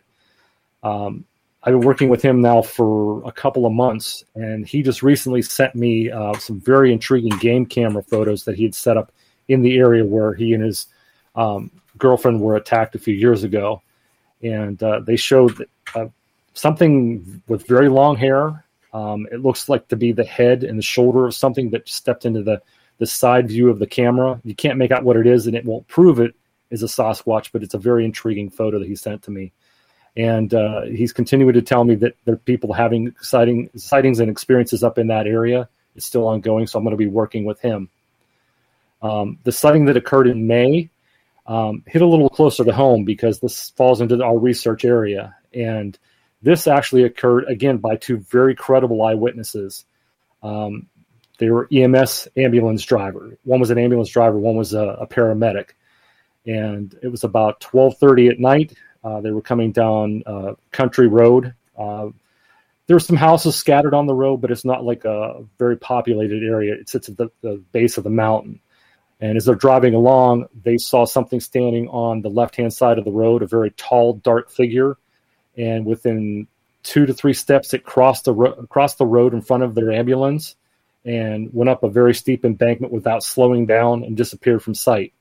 And as they just were on top of that site where they crossed the road, they got a horrible stench that filled the ambulance. Like it smelled like a rotting carcass of some kind of animal. And as they passed the site, this is where it gets a little strange. All the electronics in the ambulance started to malfunction. Like they just all shut off. All the interior lights went off, and then they came back on again. I can vouch for one of the people. I won't say who one of the ambulance workers were because I know this person very well, and I know the credibility of this person. And when this person contacted me and told me what they saw, this person doesn't lie. I've known her pretty much all my life. And when she relayed this information to me, I knew she wasn't lying. She sent me the Facebook message that night that they had their sighting shortly after 12:30. And I didn't get it, unfortunately, until the next morning about 6 a.m. And when I got the message, I replied, and I was like, hello, it is Ryan, and we could all use an extra bright spot in our day, couldn't we? Just to make up for things like sitting in traffic, doing the dishes, counting your steps, you know, all the mundane stuff. That is why I'm such a big fan of Chumba Casino. Chumba Casino has all your favorite social casino-style games that you can play for free anytime, anywhere with daily bonuses. That should brighten your day a little. Actually, a lot. So sign up now at ChumbaCasino.com. That's ChumbaCasino.com. No purchase necessary. VGW Group. Void where prohibited by law. See terms and conditions. 18+. Okay, round 2. Name something that's not boring. A laundry? Ooh, a book club. Computer solitaire, huh? Ah, oh, sorry. We were looking for Chumba Casino. That's right. ChumbaCasino.com has over 100 casino-style games. Join today and play for free for your chance to redeem some serious prizes. ChumbaCasino.com. No purchase necessary. Void where prohibited by law. 18+. Terms and conditions apply. See website for details. Are you serious? You actually saw this? And she said, yes, and I can take you right to the spot where it happened. So my son and I jumped in the vehicle. They agreed to her husband, and the witness agreed to meet me. They took it right to the spot. And sure enough, right where this thing crossed the road on the embankment going up the hill were very large impressions going up the hill. And these weren't deer impressions. These were very large, probably 12 to 13-inch long, a good 1.5 inches deep in the ground, impressions going up the coal slate embankment up into the forest. And I was pretty convinced that that's what she claims what she saw is what she saw. And that area has had a long, long history of sightings. No kidding. Very, very intriguing report and very credible. Wow. That is fantastic. I mean, the fact that, you know, I've heard stories like that around British Columbia here. One was where my former brother-in-law worked at a penitentiary up in the mountains. And it was one night where all of a sudden these two people, a man and a woman, you know, they looked like death was upon their face, where they were literally banging at the doors to get into the prison. They were so scared. They had went for a picnic up on the mountain, like a nice, to watch the sunset and everything like that, and check out the stars. And on their way back down the mountain on the logging road, they had this Sasquatch walk right across the path from them on the logging road, and it stopped on the middle of the logging road and stared at them. They couldn't go backwards. They couldn't go forwards. They couldn't go around it because there was an embankment of 200 feet plus on the one side. They were stuck. They had to wait. And when they raced down that mountain and they pulled into the penitentiary and were banging on the doors to get in, that's not normal in this area because there's not a lot of people. And when they opened the doors to the prison to let these people in, like the lady was crying her eyes out. The man was hyperventilating. They were so scared by what they had encountered. My brother-in-law said he had never seen anything like that before. But this is the emotion that a lot of these experiencers have when all of a sudden they are startled by this giant. Yeah. It can be unnerving for sure. For sure. Absolutely, especially if you're not looking for it. So when those type of encounters happen, I would assume that when you hear that story, you immediately try and get out to those areas. Oh, absolutely. The sooner the better, because the quicker you can get to that location, the better chance you have of finding evidence. Especially if the weather's going to change, you want to get there as quick as possible. Because if it's a storm front's coming through, or rain or snow, you can lose evidence pretty quick. Or even human encroachment. You know, somebody driving down a road can go onto the bank of the road and destroy a footprint that might be right on the berm of the road, just by veering off the road a little bit. I mean, there's so many factors that can happen that can destroy evidence. You got to get there as quickly as you can to try to preserve that evidence, collect it, document it, cast a footprint, whatever. And time is of the essence. If I had seen the message that night after 12:30 that she had sent on Facebook, I would have been down there within probably 40 minutes. It's about a 40-minute drive. But I didn't see it until 6:30 the next morning. So, but we've had cases where we've gotten reports and we were there in a matter of an hour, at most, to get to that sighting location. It's a big factor to get there as quick as you can. It really is. But here's the other hard part about it too. Nature has a very, very quick way to get rid of its evidence. Mm-hmm. And that's what you're always battling. Oh, especially if there's been a sighting where a creature's gone into a field, trampled grass, bushes that have been trampled, they spring back up pretty quick. And if you get there a couple days after a sighting, then chances are that grass is going to spring back up, or the brush is going to come back up again, and you're not going to be able to see where that animal traveled. So you're absolutely right. Yeah, Mother Nature has a good way of rebalancing itself. Absolutely. Do you think that's the reason why, we haven't found a body because of Mother Nature? I think that's a big factor in it. We talked about this at the beginning of the show.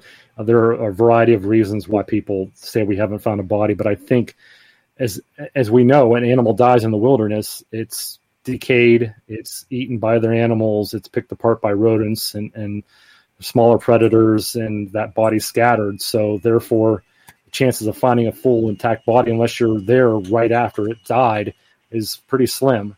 And people also discuss the possibility of these creatures have a social structure where they actually bury their dead, much like humans do, and maybe that's why they're so reverent about cemeteries. We don't know, but there's a couple of theories that are thrown out there.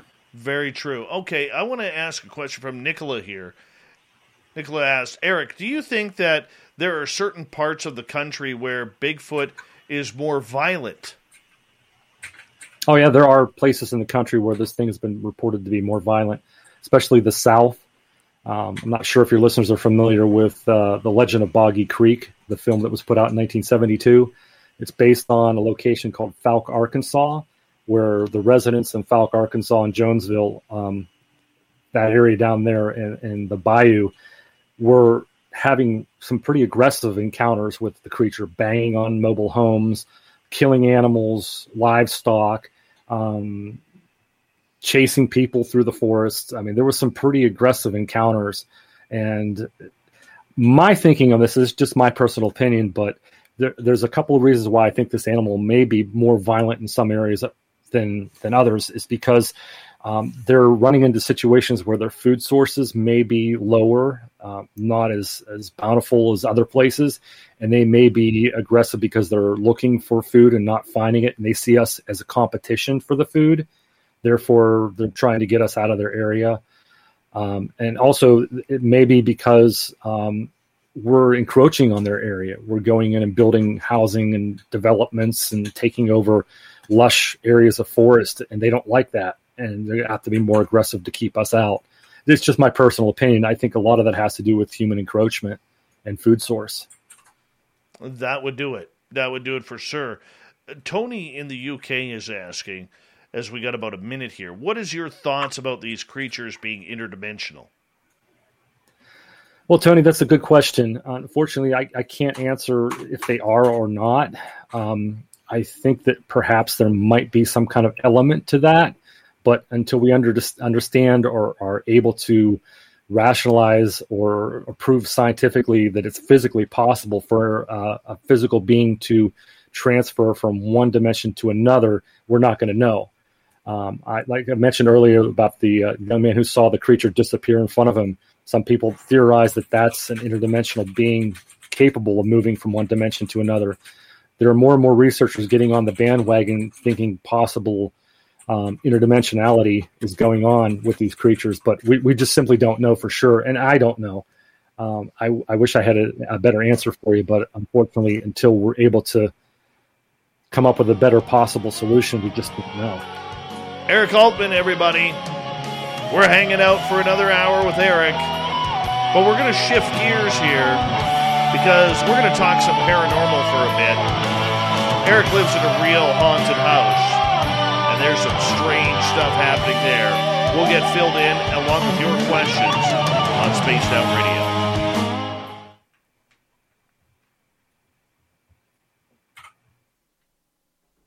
All right, we're clear? Cool. Very cool. Very, very cool. Waylon, how you doing? 405er, nice to see you. Low Pro, good to see you again.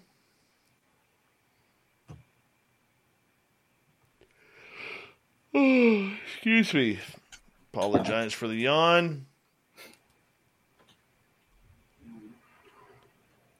Before we get into the paranormal stuff going on at my house, I got one really cool personal experience I'd love to share with you and your listeners, if you wouldn't mind. Let's do it. It happened in August of this past year. Hold on to that. Save that for the radio side. Yeah, it's quite compelling, and it was witnessed by about 10 people. Oh, wow. My research team, yeah. We think we interrupted a possible Bigfoot ambush. You know who just had that happen? Is my YouTube guy, Gary Spikes Jr. Him and his team. Wow. Like this past weekend, I don't know if I'm supposed to be talking about it or not, but Gary was blown away. Blown away. Yeah. It left me pretty shook up. I mean, I was freaking out. I think my buddy Jay Bachochin from Wisconsin was with us that weekend. I think he still has the video that he filmed as it was happening. And my reaction was just, I was acting like an idiot running around the cars, just asking people if they had saw what I saw. And we'll talk about it when we come back from break. It's pretty intense. Oh, for sure. I love stories like that. Love stories like that. And you know, these creatures are so smart. They really, really know what they're doing to push our buttons. Mm-hmm. They really do. And I am blown away every... Hello, it is Ryan, and I was on a flight the other day playing one of my favorite social spin slot games on ChumbaCasino.com. I looked over at the person sitting next to me, and you know what they were doing? they were also playing Chumba Casino. Coincidence? I think not. Everybody's loving having fun with it. Chumba Casino is home to hundreds of casino-style games that you can play for free anytime, anywhere, even at 30,000 feet. So sign up now at ChumbaCasino.com to claim your free welcome bonus. That's ChumbaCasino.com and live the Chumba life. No purchase necessary. VGW. Void where prohibited by law. See terms and conditions. 18+. Hey guys, it is Ryan. I'm not sure if you know this about me, but I'm a bit of a fun fanatic when I can. I like to work, but I like fun too. It's a thing. And now the truth is out there. I can tell you about my favorite place to have fun. Chumba Casino. They have hundreds of social casino style games to choose from with new games released each week. You can play for free anytime, anywhere. And each day brings a new chance to collect daily bonuses. So join me in the fun. Sign up now at ChumbaCasino.com. No purchase necessary. VGW. Void where prohibited by law. See terms and conditions. 18+. Every time I hear these types of stories, because, I mean, these creatures, dude, they're so big. If they really, really wanted to harm us, they would just walk in there and tear us apart.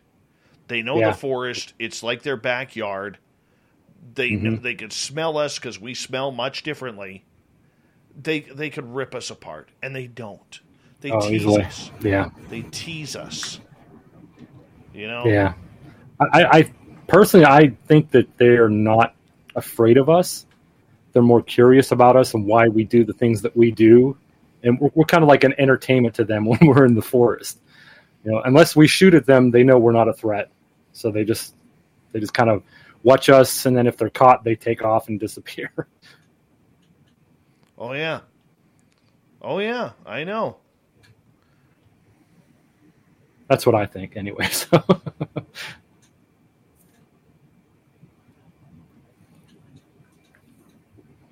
But yeah, it's I'm not sure why it's been quiet this summer. We had the two things that have happened with the Game Award, and I talked about the EMS case that I discussed. I don't know. It's been quiet. It's been really, really quiet. And even talking with Stan hasn't had any Bigfoot sighting encounters. He said that some other cryptid sighting stuff happened in early summer, but nothing since. It's weird. I hear you, man. I hear you. Shoot, we got to get into some Thunderbird, too. I got a couple Thunderbird stories that Stan passed on to me I can share with you. Yeah. Stan's got great hair. Fantastic hair. I love Stan. He's 73 now, I think it is, and his hair's still perfect. I know. You know, I'll bet you before... I think this is why the cryptids are so intimidated by him, because he goes in there with that perfectly combed hair, parted on the side, and they're like, holy shit, this guy means business. Yeah. We better get the hell out of here. Hi, John Swan. Hi, Troy SR71. How you doing? Terry Brown, good to see you. Latecomers coming in. Tom, how you doing?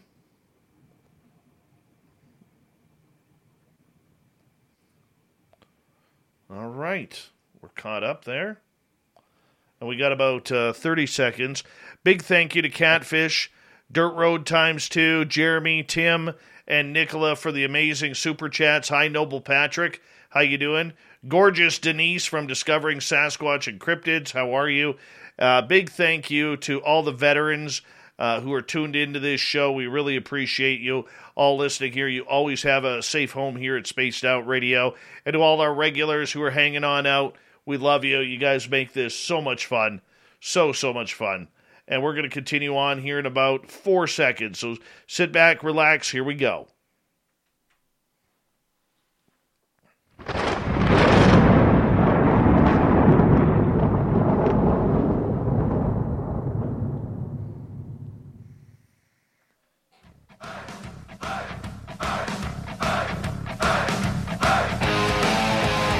We pass the halfway point of Spaced Out Radio tonight. My name is Dave Scott. Thank you so much for taking the time to join us. We really do appreciate earning your listening ears. We want to remind you that if you've missed portions of this show or others, check out our free archives by going to youtube.com/Spaced Out Radio. do me the favor, hit that subscribe button. Our website is spacedoutradio.com, where we have a plethora of features for you, including rocking out to Bumblefoot and reading up on Captain Shirk's SOR Newswire. Follow us on Twitter at Spaced Out Radio and on Instagram, Spaced Out Radio Show. We continue the Monster Talk tonight with Eric Altman. He is a researcher out of the beautiful state of Pennsylvania. Learned under a couple of the big ones, Butch Witkowski and Stan Gordon. One with no hair, one with perfectly fine hair. And you know what? Hey, they would intimidate Sasquatch just looking at them. Just looking at them. But Eric's following in those footsteps the last 25 plus years. He's one of the best out there. Eric, welcome back. Well, thank you, Dave, for the kind words, and thanks for having me back. It's good to talk with you again. You have an incredible story that happened that you want to share. Yeah, before we get off of talking about Bigfoot, I thought I'd share a recent personal experience that was possibly a Bigfoot ambush that we interrupted. And this happened in August, beginning of August of last year, 2020. And a group of researchers, a part of my team, and I went out to a location that we've investigated many, many times. It's one of our current research areas. And we've had some interesting experiences out there. We've heard the howls and the screams and the wood knocks and found some tracks. And there have been multiple sightings in this area. So we know that there are creatures in the area. But this particular night in August of 2020, we took a small caravan, about 10 people, back into the forested area. And we parked our vehicles on a gas well line. And we spread out the team throughout the forest around the area. We were listening. And during the evening, we were making broadcasting calls and making calls out to the forest. And we were getting some answers back closer towards the main roadway, which we came in on. And one of the research team members had a parabolic microphone, and he was hearing these high-pitched howls and screams every time we'd make a call. This animal, whatever it was responding to him. But after about 3 or 4 hours out there in the forest, we knew it was going to start storming and raining. We could see the lightning flashing. So we decided it's probably best to pack up our gear and call it a night. There really wasn't anything else going on. So as we're driving out of our research area on a muddy service road, a very muddy service road, we're in a caravan of about 4 or 5 vehicles.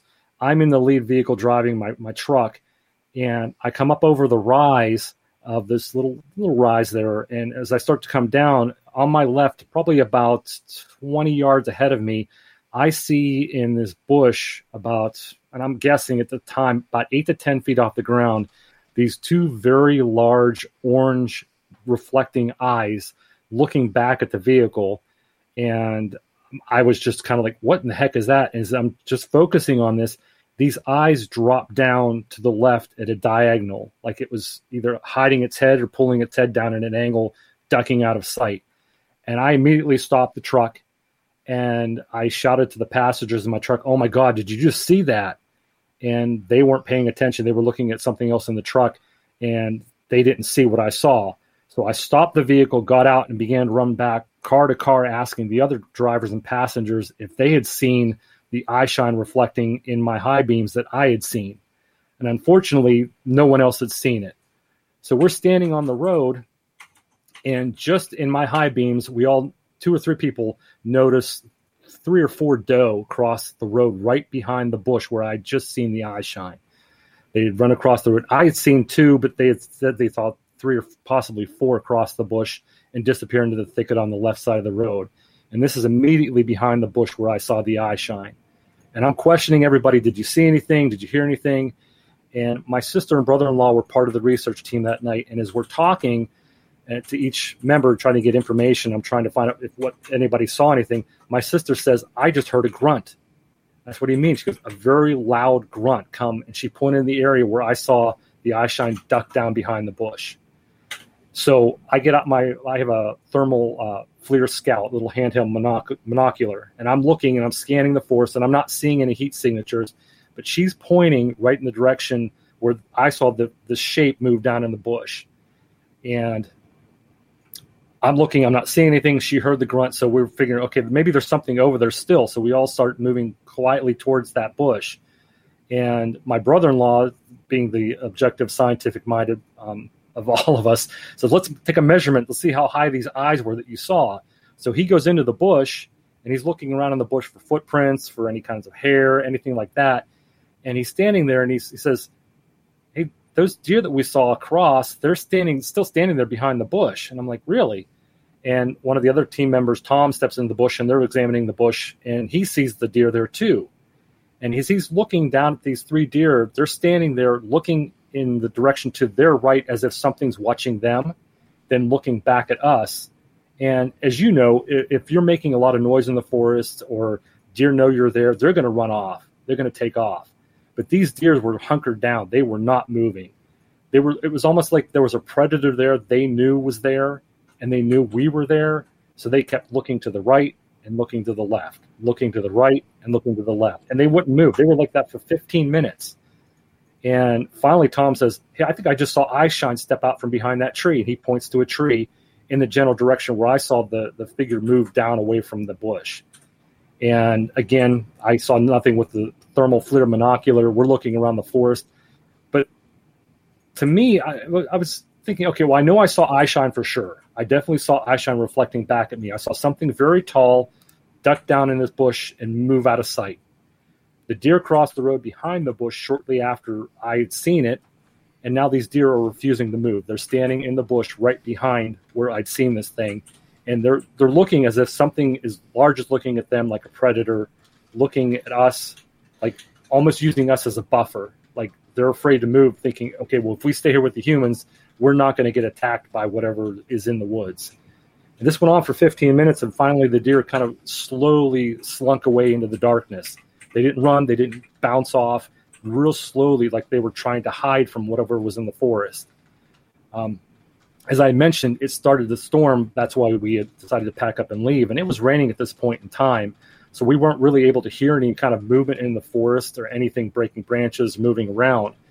And we were probably there a good 45 minutes examining this area. Finally, after the deer kind of moved on, we went down into the woods to try to look for any kind of sign, but the grass, the brush, everything was so high and so thick, we weren't able to maneuver around very well.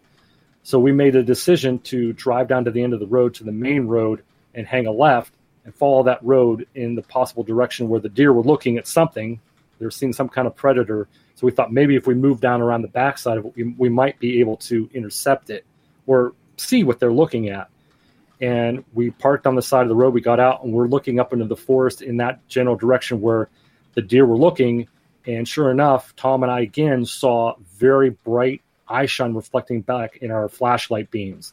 It's almost as if the tree was centered right here, and something stuck its head out and looked at us for just a second, and then very slowly pulled its head back in again, and we never saw the eyeshine again. So that really shook me up, because I know what I saw. I know I saw these very large eyes reflecting back at my high beams in my truck. It went down at a 45-degree angle almost like it saw us and realized it was being seen and kind of, like ducking out of sight. And my personal belief is that whatever was in that bush moved further back into the trees to try to hide. And it was trying to hide from us, but also trying to hide from the deer. And we think, just a speculation on my part, we think we might have interrupted a possible deer ambush from this Bigfoot. If it was a Bigfoot, it was hiding in this bush, waiting for those deer to come across the road. We interrupted it. It moved out of sight and moved back further into the tree line and the brush to hide. And it stayed hidden while the deer crossed and moved on to the direction they went. And that's what we believe that, I believe personally, that I interrupted an ambush of some kind. Those deer were coming across the road just as when this creature was there, or just before this creature was there and disappeared. And we went back the next day. We did measurements on the bush where I saw the eyeshine. We estimate that it was about 9.5 feet tall. We took a measurement of the embankment that it went down, and sure enough, there was an embankment to the animal's right that it would have explained how the head kind of dropped down at an angle. And we measured from where we saw the eyeshine on the other separate occasions, and it was about 9.5 feet high on the trees where we saw the eyeshine. So something was definitely there that we saw and experienced. I can't say it was a Bigfoot, but whatever it was about 9.5 feet tall, had very large amber orange eyes, and we think we interrupted some kind of ambush. That is incredible and scary at the same time. Talk about the adrenaline you were having through this situation, being that close. Well, anybody that knows me knows that I lean on the side of skepticism when it comes to reports. I try to remain as skeptic as possible and debunk as much as I can without ruling, saying it was a Bigfoot or saying, yeah, this is what you saw. I always try to weigh on that side of caution, if you will. And that night, after seeing those orange eyes, I was so pumped up. I was literally running back and forth from the cars, screaming at these people, "Oh my God, did you see what I saw?" And on the videotape, when I watched it back, I looked like a maniac. I was just so hyped up and so energized. And one of the other team members says, "Boy, he's really geeked out. I've never seen him that geeked out before over anything." And I was so excited and just almost in a state of disbelief as to what I saw. I was trying to get confirmation. Please tell me somebody else saw the eyes that I saw. And I was so pumped up. I don't think I slept at all that night when I got home. I was just laying in bed all night trying to rationalize in my head, okay, what did I see? What makes sense that would be that tall? I got to get back up there tomorrow when it's clear and it's bright outside so I can take measurements and look for any evidence and footprints. Unfortunately, we found no footprints, but we did take measurements. But yeah, I was really high on adrenaline that night. Evan wants to know if humans are the only animal without eye shine. I'm not a scientist, so I can't answer that. But I know a lot of wildlife do have eyes that reflect in light, like if there's an ambient light source reflecting at them. Deer, bear, dogs, cats, fox, coyote, they all have eye shine that reflects back. I don't know if any animals have self-luminescent eyes that some researchers speculate Bigfoot does. I know we don't have the eye shine reflection, but I don't know of any animals that don't have that same quality. All right. I want to switch gears here for a couple seconds because I do want to talk some paranormal stuff with you. But before we do, I know you work closely with Stan Gordon. We've said that a few times during the show tonight, and he is a hero and mentor of yours. And he has passed over a couple of Thunderbird sightings that have happened recently. Fill us in here. Yeah, Stan and I communicate frequently on the phone. We talk probably once a week on the phone, and we do a lot of cases together, investigating together. And because of COVID, Stan has pretty much stayed indoors in his home, and he hasn't gone out to investigate many things. He still talks to people on the phone and takes cases, but he contacted me about a couple of recent Thunderbird sightings. Two of them I have dates on. The third one, I don't have an exact date, but it's a pretty interesting Thunderbird encounter. The first two took place in my hometown of Greensburg, Pennsylvania in late May of 2021, May 22nd and May 23rd, actually. And the first case was a woman sitting at a four-way intersection, a traffic light, waiting for the light to turn. And she happened to look up through her windshield and saw a very large feathered bird, black in color, that was flying probably, she said, a couple hundred feet in the air, but it was taking these long, swooping wing flaps, like very slow, not like a typical bird would flap. And it wasn't soaring like a bird might soar, but it was taking very slow, long wing flaps. And it was a very, very large bird. She wasn't able to give the exact size of it, but it's larger than, she said, anything she'd ever seen. And it was flying in a southerly direction towards South Greensburg. She watched it for several minutes before it disappeared. And she actually drew a sketch of what she saw, and that you can check that out on Stan's website, which is stangordon.info. While Stan is currently typing up her report after he talked to her on the phone, he gets a phone call from a gentleman who had a Thunderbird sighting the day prior to her sighting in the same town of Greensburg, Pennsylvania. And he reported that he was walking his dog and just happened to glance up and saw a featherless bird, a bird that was covered in like a black reptilian membrane type skin. He almost said it looked like a pterodon or a pterodactyl, if you will. It had a long protruding horn on the front of its head, leathery membrane-like skin, and he watched it as it flew across the sky and flapping its wings, again, very slow and very deliberately before it disappeared from sight. And those happened, again, May 22nd and May 23rd of 2021.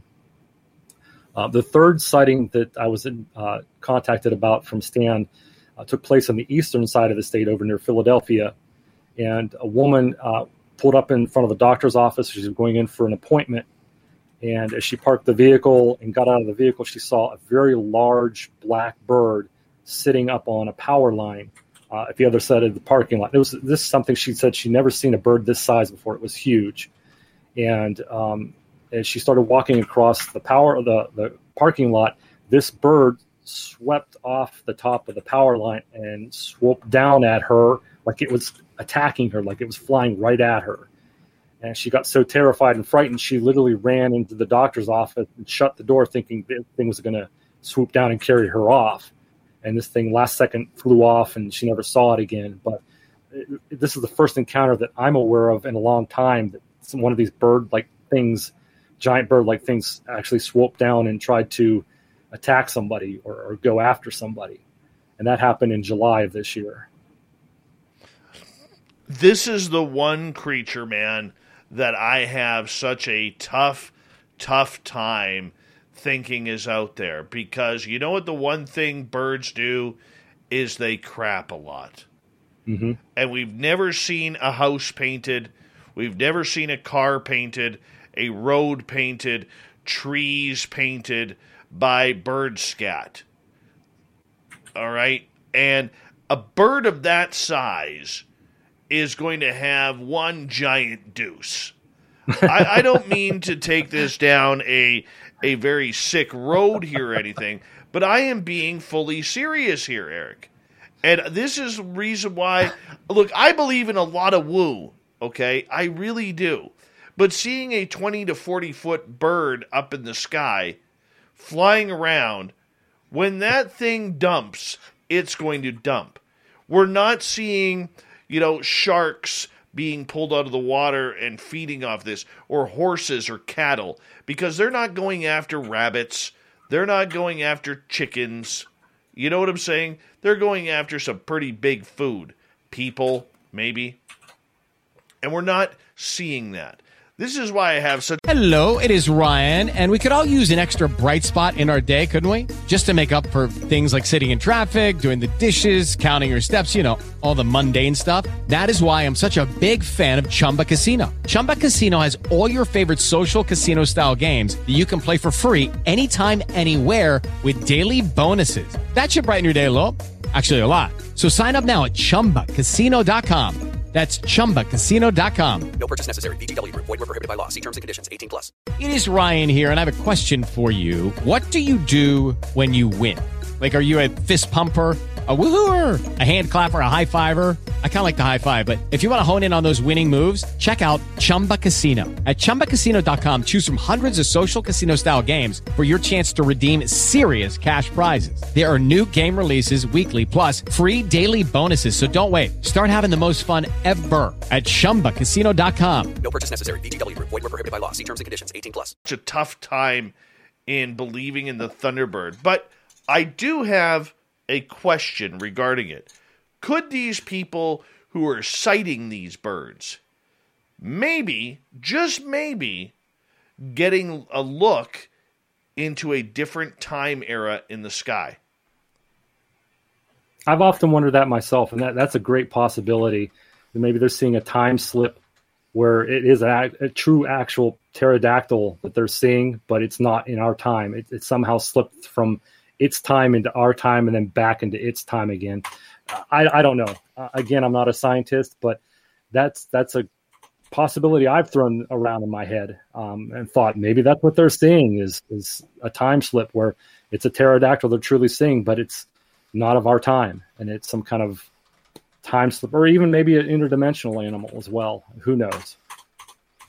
Do you believe in this one?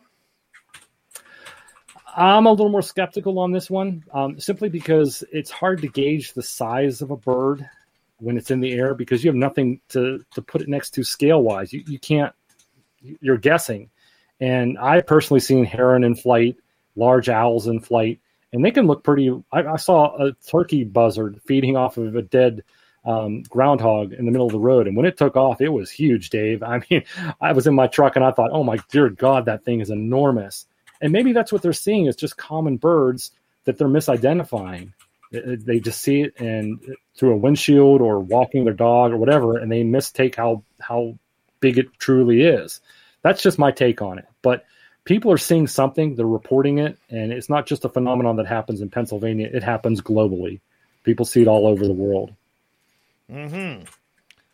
I have a tough time in this one, and it's mainly because of the feces. That makes sense. You know, it makes a lot of sense. Yeah.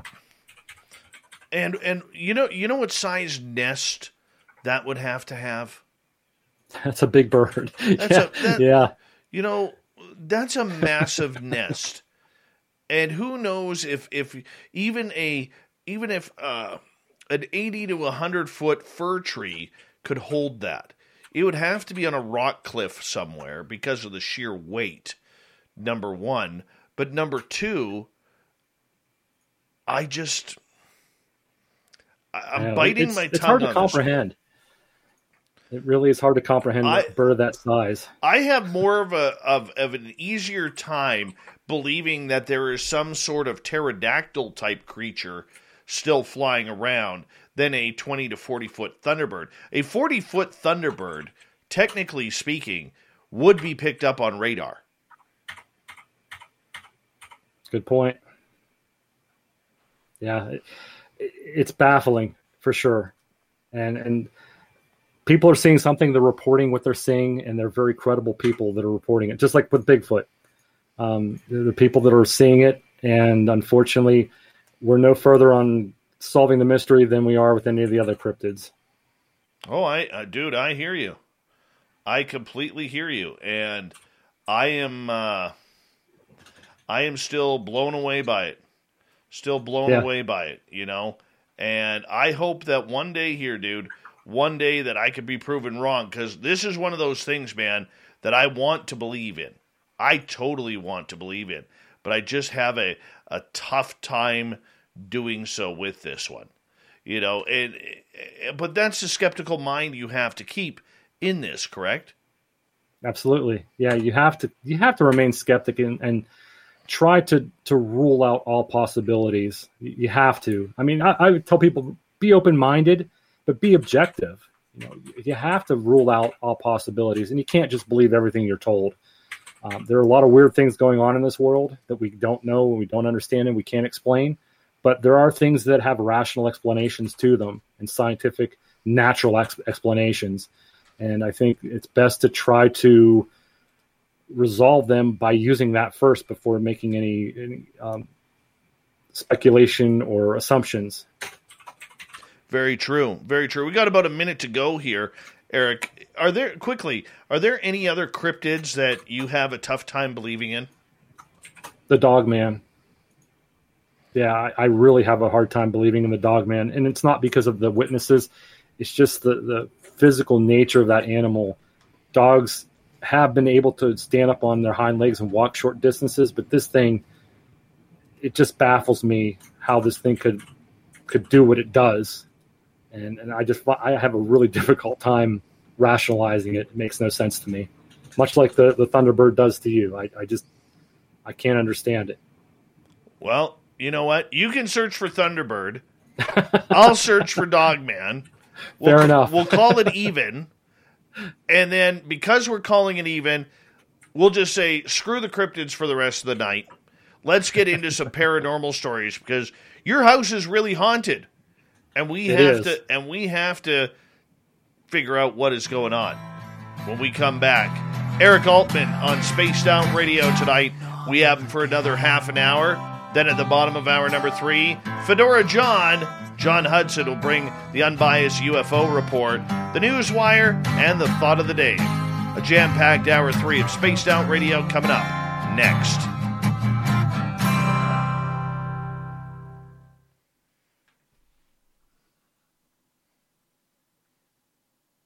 All right, my friend. Excellent. It's been a good show. It's fun tonight. I'm having a good time. I'm glad. That's kind of what it's all about, man. Yeah. It's always fun talking cryptids with you. It's because I'm in love with them, man. I want to marry them. No, I'm teasing on that part, but them damn with the beards, we kind of look like cryptids ourselves, huh? True, very true. But you know, it's that damn Thunderbird, man. That's the one that throws the wrench into me every time. I can understand. I think those are more cases of misidentifications, but I wasn't there. I didn't see what they saw, and a lot of the descriptions they give are really odd. So, who knows? Yeah, yet here I am still believing in pterodactyls. What an idiot. What a complete idiot I am. But that's okay. That you never is know, okay. Man. There's some weird stuff going on in the world. Weird stuff. True. Very true. Let me just get my news ready here.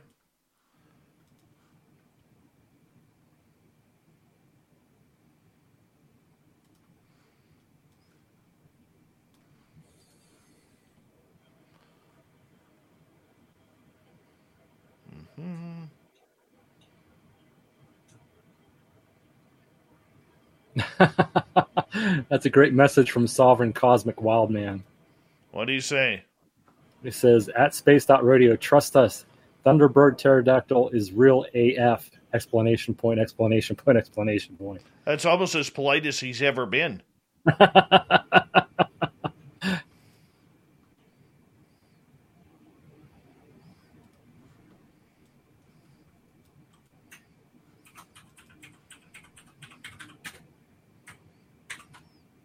Yeah, we had a really something weird happen in the house yesterday afternoon. That whatever's in this house likes to poke its head or rear its head every so often. It's not like it was when we first moved in, but every so often it likes to let us know it's still around and still doing stuff. And it did yesterday. I'll tell you about that. That's pretty freaky. That's kind of gross. Don't like that.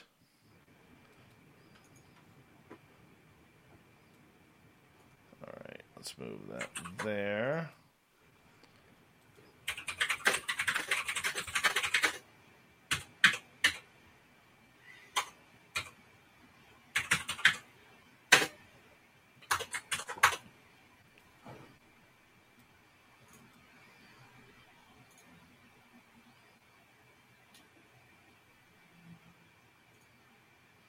Give me 2 seconds.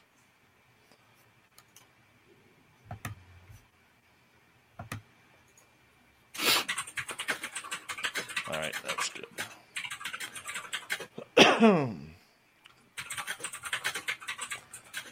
Your son's a codaholic. Holy cow. Yeah, he's still working on it. He builds websites. He built a website for me that I have to start using, but he builds websites for people. He sets them up with private networks, VPNs, different types of security things. It's all self-taught too. He's never taken classes on it. It's all self-taught. Good for him. Google's your friend. He just said Google's your friend. Not mine. Not mine.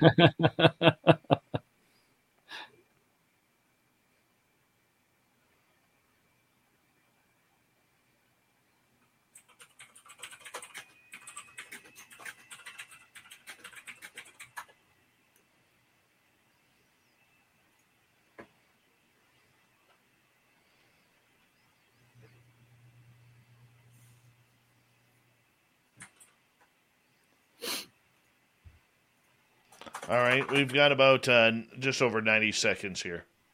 All right. Well, tonight really flew by fast. Oh, my goodness. Did it ever. Did Wow. it ever.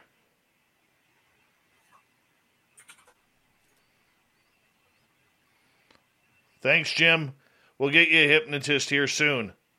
We got to hear all about your Chad Smith experiences.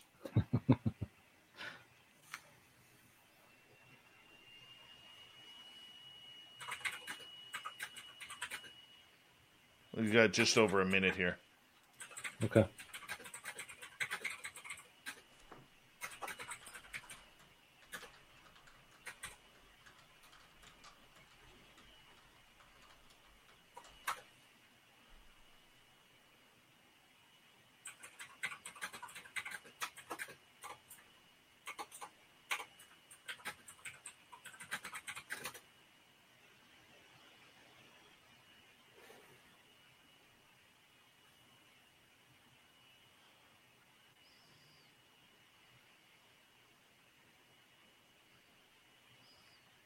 All right, I want to say a big thank you to Chad, to Patrick, Space Cow, Catfish, Dirt Road ×2, Jeremy, Double Tim, and Nicola for the amazing super chats tonight.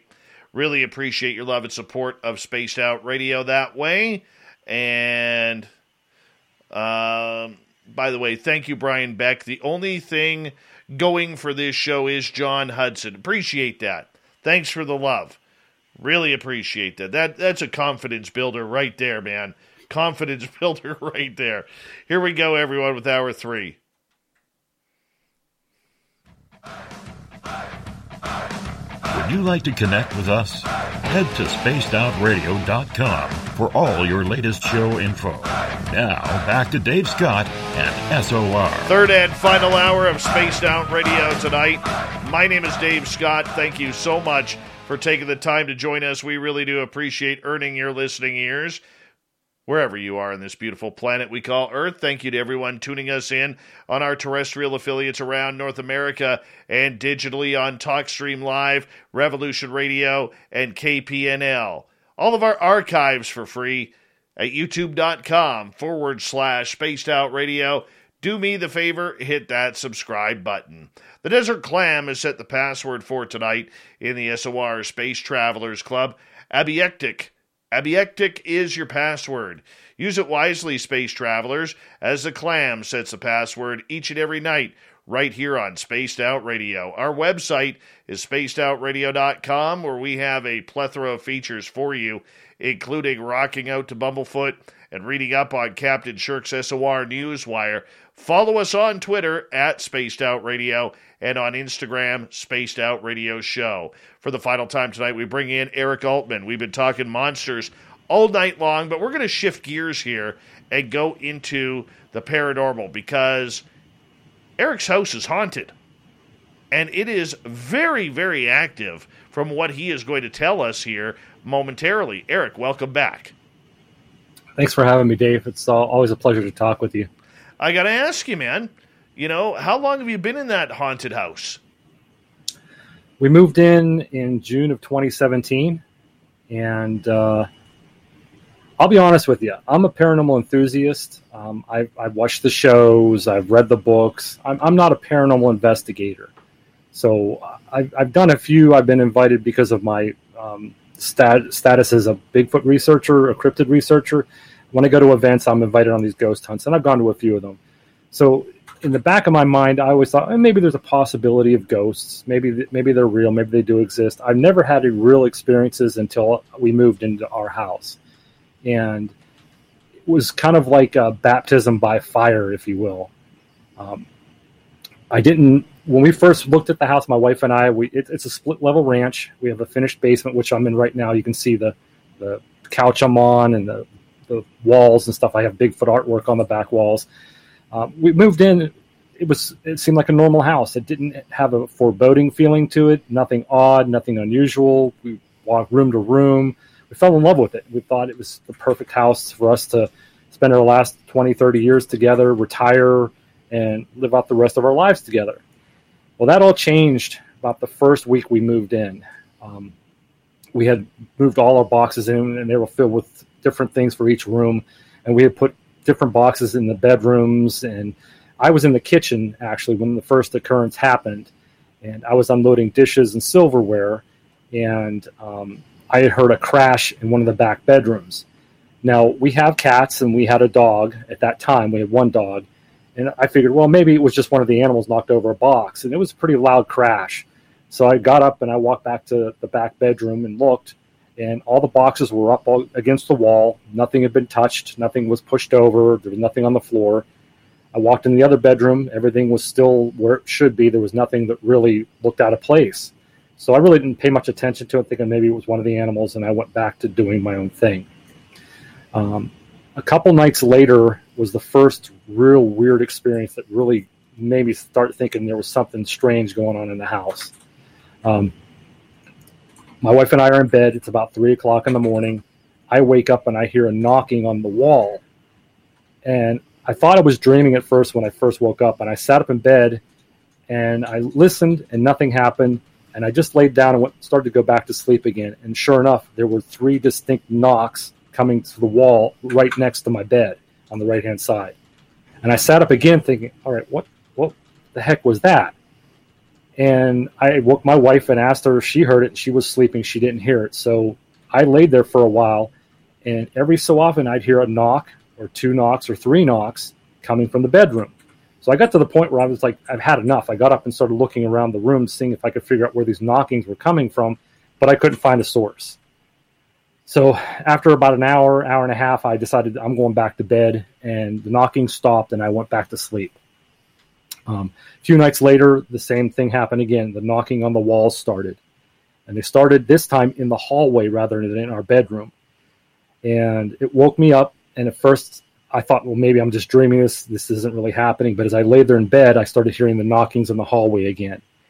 And this began to become almost a nightly, every other night occurrence where we were hearing knocking on the wall. And a couple of times the knocking would actually wake my dog up, and he would start to bark. And one of the times I woke my wife up, and she was laying there in bed with me, and she heard the knocking. So we were wondering, okay, maybe there's an animal in the wall, or there's something causing the wall to knock, some kind of natural source. We weren't really sure about it, but that's where it started. A few weeks later, dealing with the knocking almost on a nightly basis, it began to become annoying because it was keeping me awake most nights.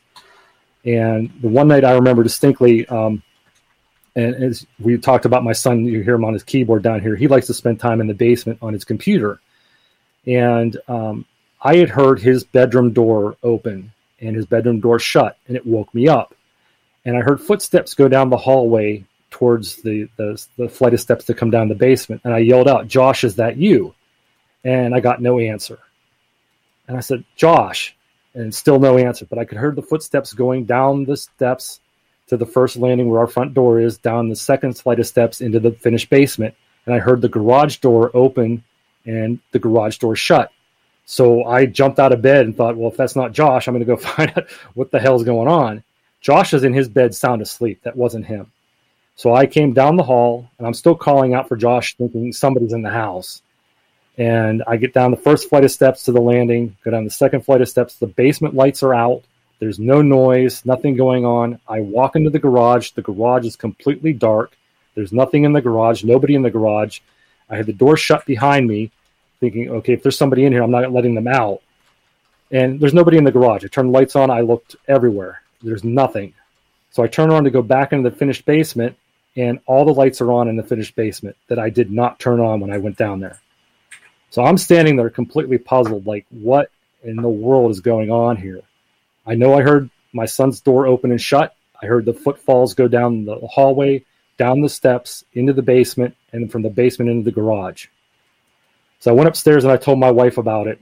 And she's like, I don't know, maybe you just dreamt it. And I was like, no, I heard it. And the lights were on in the basement when I came back into the basement, and they weren't there. From there, things began to escalate in the form of televisions turning on by themselves, where there was nobody touching a remote control or no one near a remote control. None of the animals were near remote controls. They'd shut on, they'd turn on, they'd be on for a few minutes, and they'd shut off. I tried to rule that out as maybe someone having the same frequency of a remote control, maybe a neighbor or something doing that. But even taking batteries out of our remote control, that didn't happen. And this was happening all times of the day and night, when you would think there'd be a rational explanation. You know, if somebody was flipping channels with a remote, it should happen all the time, but it wasn't. So these little things were starting to build up and starting to really escalate. And I started thinking there's something really going on in the house. We were still hearing the knocking. We were hearing footsteps, doors opening and shutting. It got to the point where we were hearing people talking in the house, but we couldn't understand what was being said. My son Josh was sitting out on the back patio. We have a patio swing, and I was in the finished basement, and I swear I heard him in the garage scream out like he was in pain, like he had gotten hurt. I rushed into the garage to look. He's not in the garage. I'm calling out for him thinking he's in the house and he got hurt. He didn't answer. So I walked out in the back patio, and sure enough, he's sitting on the back. With the Lucky Land Slots, you can get lucky just about anywhere. This is your captain speaking. We've got clear runway and the weather's fine, but we're just going to circle up here a while and get lucky. No, nothing like that. It's just these cash prizes add up quick. So I suggest you sit back, keep your tray table upright, and start getting lucky. Play for free at LuckyLandSlots.com. Are you feeling lucky? No purchase necessary. Void where prohibited by law. 18+ terms and conditions apply. See website for details. Hello, it is Ryan, and I was on a flight the other day playing one of my favorite social spin slot games on ChumbaCasino.com. I looked over at the person sitting next to me, and you know what they were doing? They were also playing Chumba Casino. Coincidence? I think not. Everybody's loving having fun with it. Chumba Casino is home to hundreds of casino-style games that you can play for free anytime, anywhere, even at 30,000 feet. So sign up now at ChumbaCasino.com to claim your free welcome bonus. That's ChumbaCasino.com and live the Chumba life. No purchase necessary. VGW. Void where prohibited by law. See terms and conditions. 18+. Patio swing, and I asked him, was that you? And he said, no, that wasn't him. And this stuff, it still escalates. It's still going on. We had a paranormal team come in after about 3 months of this going on, and they sat in our finished basement, and they had an EMF detector, a K2 meter, some REM pods, and stuff scattered throughout the room. And I was sitting on the couch I'm sitting on now. They were sitting on the left of me over here. There was the couch. And the REM pods, the EMF, everything was going off. And we couldn't figure out why, because we had nothing turned on, and it shouldn't be affecting this equipment. And I jokingly said, well, it's probably not going to knock now because you're here and it doesn't want to be known. So I said out loud, I said, if there's somebody in our basement, knock for me. And no sooner did I say knock for me, there was a knock right behind the paranormal investigator on the wall. He was sitting on the couch, and he kind of looked in amazement. This stuff went on, and it began to build until we had probably one of the strangest things happen in the house. This was in October of 2019. About 2:30 in the morning, we hear this huge crash in our kitchen. And my wife got up, and we thought maybe an animal knocked dishes off the countertop, or one of our cats knocked something down. And she walked into the kitchen, and I hear her say, "Holy beep." And I said, "What?" She goes, I don't know what to say, holy beep. And my son got up and went into the kitchen, and his response was the same thing, holy beep. So I got up and I had to walk down to the kitchen to find out. When I walked in the kitchen, I was just shocked. One of the kitchen counters, cabinets that was securely attached to the wall had been ripped off of the wall and thrown into the middle of the kitchen floor and destroyed. There wasn't anything heavy in the cabinet to cause it to fall. There were a couple of Christmas dishes, a couple of cans of cat food, and I think maybe a couple boxes of some Ziploc baggies, and that's it. But yet this cabinet was pulled off and dropped in the middle of the floor about 6.5 to 8 feet away from the wall. The cabinet top wasn't scratched, like it didn't fall directly down. It came out. There was no scuff marks on the wall, and the strangest thing about it is it was the particle board on the back of the cabinet was attached to the cabinet, was still there, but all the staples that it was pulled off of were sticking straight out instead of bent down, like if it would have fallen down, if that makes any sense. This cabinet was pulled off the wall and dropped in the middle of the floor. I have videos, I have pictures of it's amazing. I'll have to send them to you privately.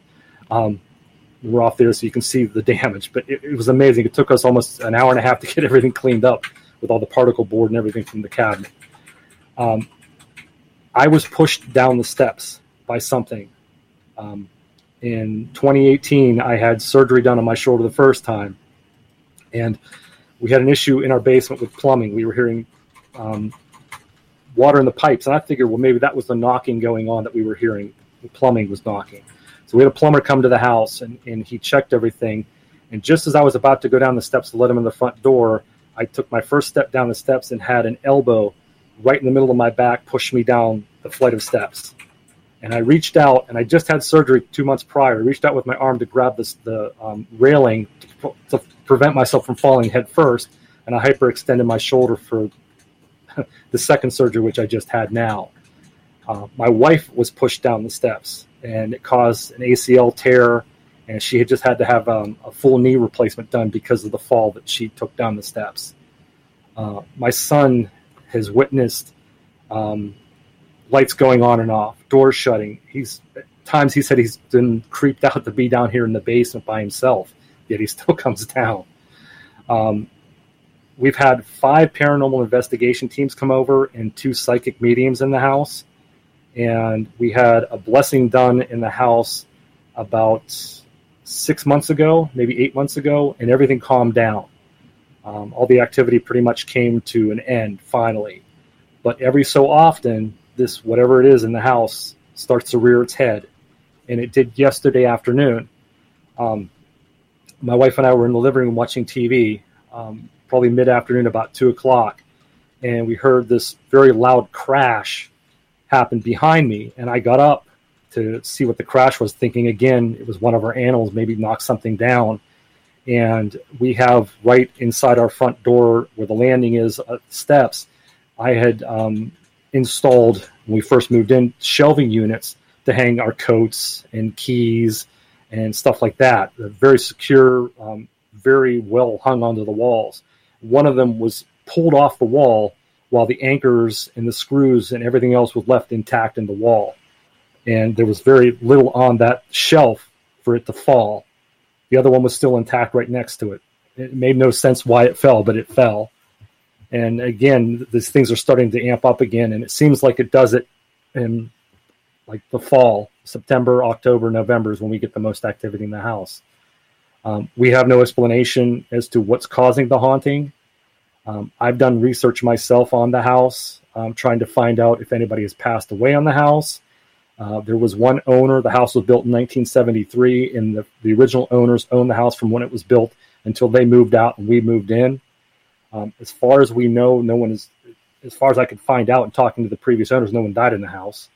The one psychic medium that came in here said that someone in the neighborhood committed suicide, and their spirit is actually moving through our house and causing the problems, but we've never seen an apparition.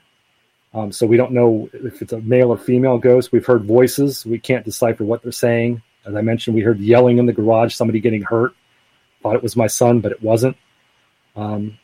It's the strangest phenomenon. And again, we've had 5 or 6 paranormal teams in here. They've all had different experiences, whether it's the hearing the knocking, having the EMF meters go off, having the EVPs they've captured. They've captured a female voice saying her name was Ashley and that she hated me, which I don't know any Ashleys and don't have a reason why somebody would hate me, but that's what they captured. And yeah, it's been a really interesting experience. I mean, I thought Bigfoot was intense. What we've experienced in the last 4.5 years living in this house has been pretty intense. Why haven't you burned your house down yet? Why are you still there? Why haven't you moved? Why are you being just like the people on every horror film before the murders start? That's a good question. I think we've got too much invested in the house to move. That and the fact that I don't feel afraid in my house. I'm not scared or terrified by what's here, more of like perplexed and trying to figure out what's here. I've never felt, other than the time of being pushed down the steps, I've never felt threatened or like something malevolent was here. I think whatever's here is more mischievous and more annoying than anything else. My wife had a pretty harrowing experience down here in the basement. I'll share with you real quick because I know we're running out of time. She was laying on the couch on the far left wall to my left, and she just laid down, put a blanket on her, and thought it's pretty cold in here in the basement. And on the right wall, we have a electric fireplace. It's a gas fireplace, but it has an electric starter. You have to click the switch on to kick on the gas fireplace. And she's thinking to herself, man, is it cold down here? It's freezing. And not even 2-3 minutes after she's thinking that, the fireplace, she hears the click of the little remote and the fireplace kicks on by itself. And you have to literally reach into the fireplace and click that remote to get it to turn on. And I'm thinking to myself, okay, if it's becoming situations where the fireplace is turning on, that could prove to be dangerous. If we're not home and that happens, that could start a fire in the house if there's something close to that fireplace. But we've seen some really bizarre reactions from our animals. We have dogs and we have cats. Our one dog barks at nothing. He'll just look down the hall and bark and growl, and his hackles will go up. And he's seeing something. What he's seeing, we don't know, but he barks for 20, 30 minutes. And then finally he'll just go back to sleep or go lay down like nothing's there. It's some of the strangest stuff. And again, I was a paranormal enthusiast. I watched the shows. I read the books. I thought, man, maybe there could be something out there. I was never really convinced until I moved into this house, and now I'm convinced there is an afterlife or there is something going on that's not of the normal world here in this house. What makes you stay? I realize, look, it's expensive to move, especially when you've made a foundation, and moving sucks. Let's just be honest. But have you tried to work with this ghost, talk with this ghost, to try and come up with some medium of success on living conditions? I was told by one of the paranormal investigative teams to tell this spirit that this is our house. We own it. It does not belong here. And that it can't coexist with us, to basically tell it who's boss. And this is our house. We own it. If it wants to stay here, it's welcome to stay here, but don't do anything to hurt our family. Otherwise, get out. And it's not welcome here. We've had the blessing done about 6-8 months ago, and things really quieted down after that. But we started having some things start amping up again. So maybe it's the blessing's not working anymore. I don't know. Have you offered whiskey, beer, or tobacco, or a combination? I have not, but that's not a bad idea. My problem is the beer and whiskey may get drunk not by the ghost. So, as you look to the left where your son's back is towards you. I know that we had a very harassing ghost at our museum that was starting to attack people. It attacked me. It attacked my buddy Mark. And when we sat down and talked to it, we literally got from a couple of different intuitives, you know what? He wants a peace offering he wants, every time you guys come in here to do the tour, he wants a shot of whiskey and he wants a cigarette. So every time in his area, we put that shot of whiskey and a cigarette up there for him. So it may be something that works. It may be. One of your former guests on this show, Dave Spinks, was one of the paranormal investigators who came to my house. He's a good friend of mine.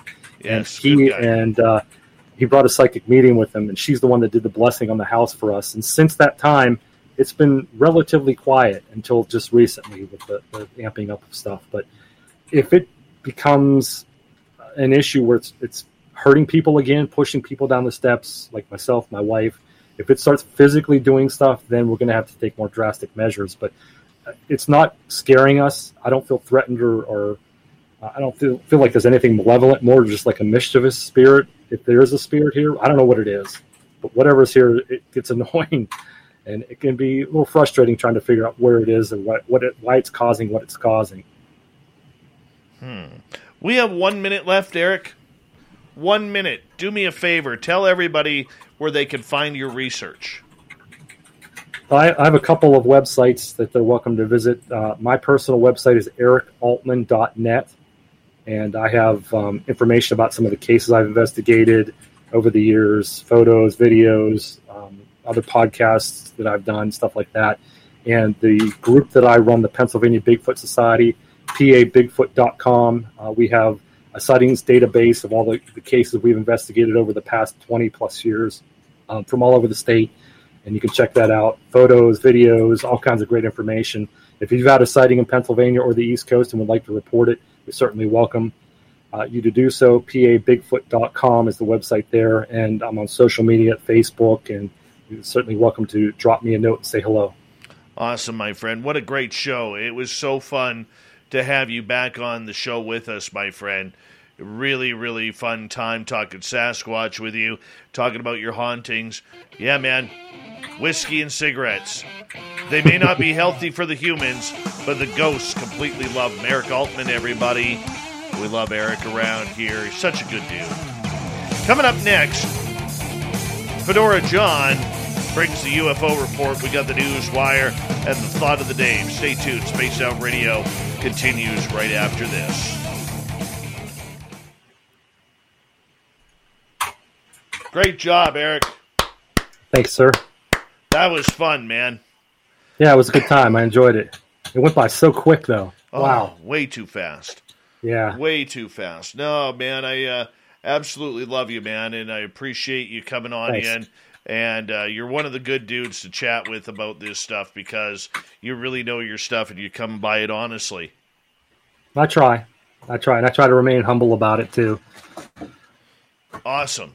I'm wondering where John is, and I haven't invited him in yet. That might be something that I might want to do. There we go. Well, I'll let you get some sleep. And all right. Good luck with your ghost, brother. Yeah, if you want to see those pictures, I'll send the pictures them to of me. The cabinet. Yeah, the cabinet on the floor. You'd be amazed to see. Oh, yeah. It's baffling. I want to see that stuff, man. Yeah, I'll send you the pictures. EricAltman.net. Yep. EricAltman.net. ALTMAN.net. You got it. All right, buddy. We'll let you go. All right, Dave. Have a good night, bud. Take care. We'll talk soon. All right. Take it easy. Bye-bye. He seriously is one of the good guys in this field, man. I didn't say Siri. I said seriously. Really is one of the good guys.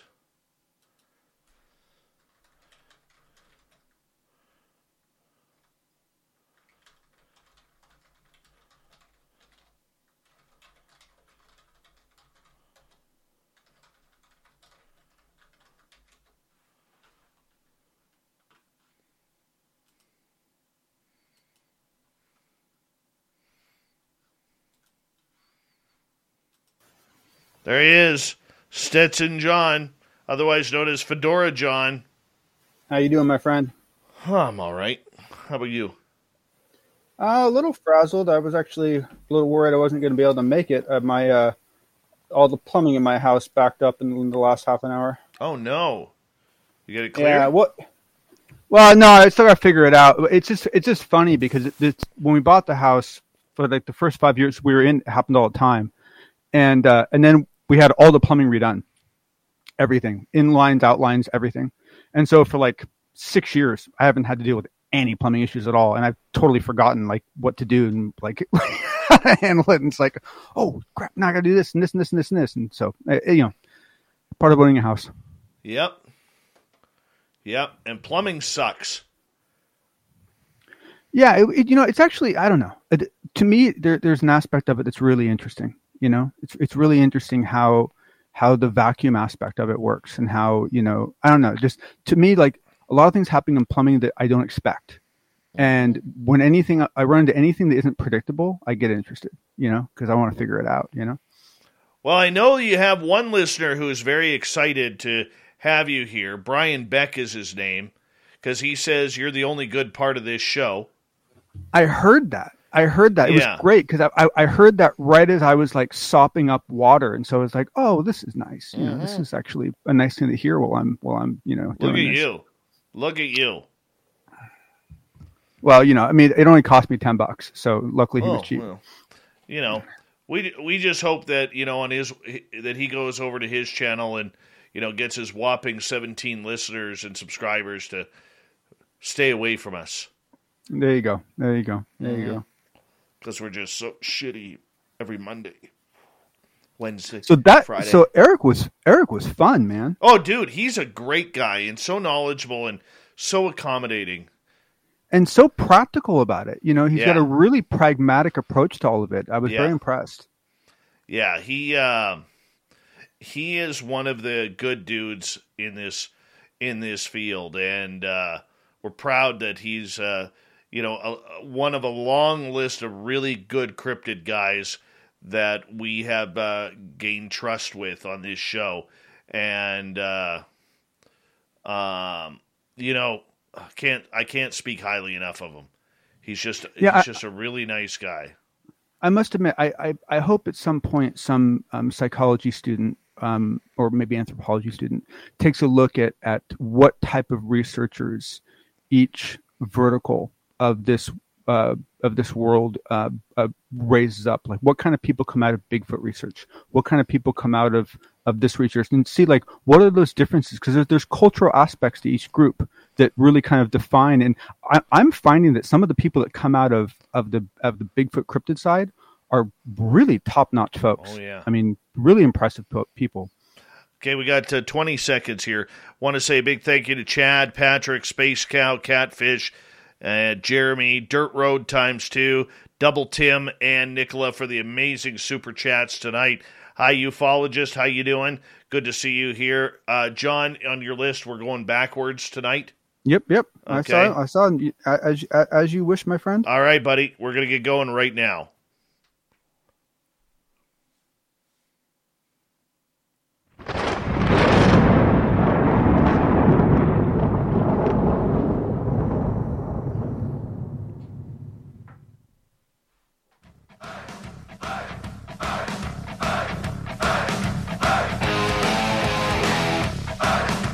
We rounded third. We're heading for home tonight on Spaced Out Radio. My name is Dave Scott.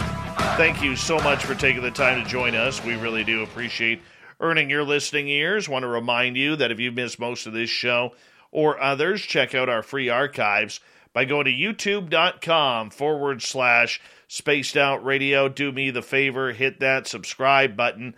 Our website is spacedoutradio.com, where we have a plethora of features for you, including rocking out to Bumblefoot and reading up on Captain Shirk's SOR Newswire. Follow us on Twitter at Spaced Out Radio and on Instagram, Spaced Out Radio Show. It's time, once again, where we get to the Unbiased UFO Report.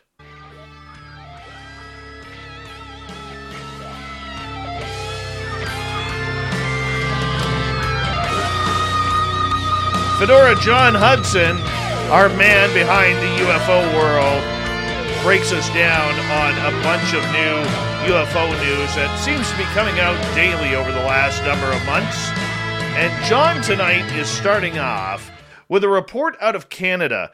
Vice writer Daniel Otis has a very unique perspective on Chris Rutkowski, Canada's prominent ufologist, coming out. John, fill us in here. Honestly, Dave, I don't know. With the Lucky Land Slots, you can get lucky just about anywhere. This is your captain speaking. We've got clear runway and the weather's fine, but we're just going to circle up here a while and get lucky. No, nothing like that. It's just these cash prizes add up quick. So I suggest you sit back, keep your tray table upright, and start getting lucky. Play for free at LuckyLandSlots.com. Are you feeling lucky? No purchase necessary. Void where prohibited by law. 18+ terms and conditions apply. See website for details. You have to feel if I should be feeling pity for you or whether I should be angry for you, or like I'm not really sure how to react to this, because this article, I mean, first off, he seems like a nice gentleman, and I have no doubt, I don't know him. He's probably a very skilled researcher. I'm not saying that he isn't capable of doing the job that he's doing, but what it appears to state is that that if you look at kind of the NORAD agreement between Canada and the U.S., that there's information that filters out of that partnership, and some of it filters to the Americans, and some of it filters to the Canadians. And on the American side, it goes to this large apparatus of alphabet agencies that do analysis on it. And in Canada, the government appeared to have been like, nah, we don't need this. And they gave it to this civilian researcher and made him the man. And that's pretty bizarre.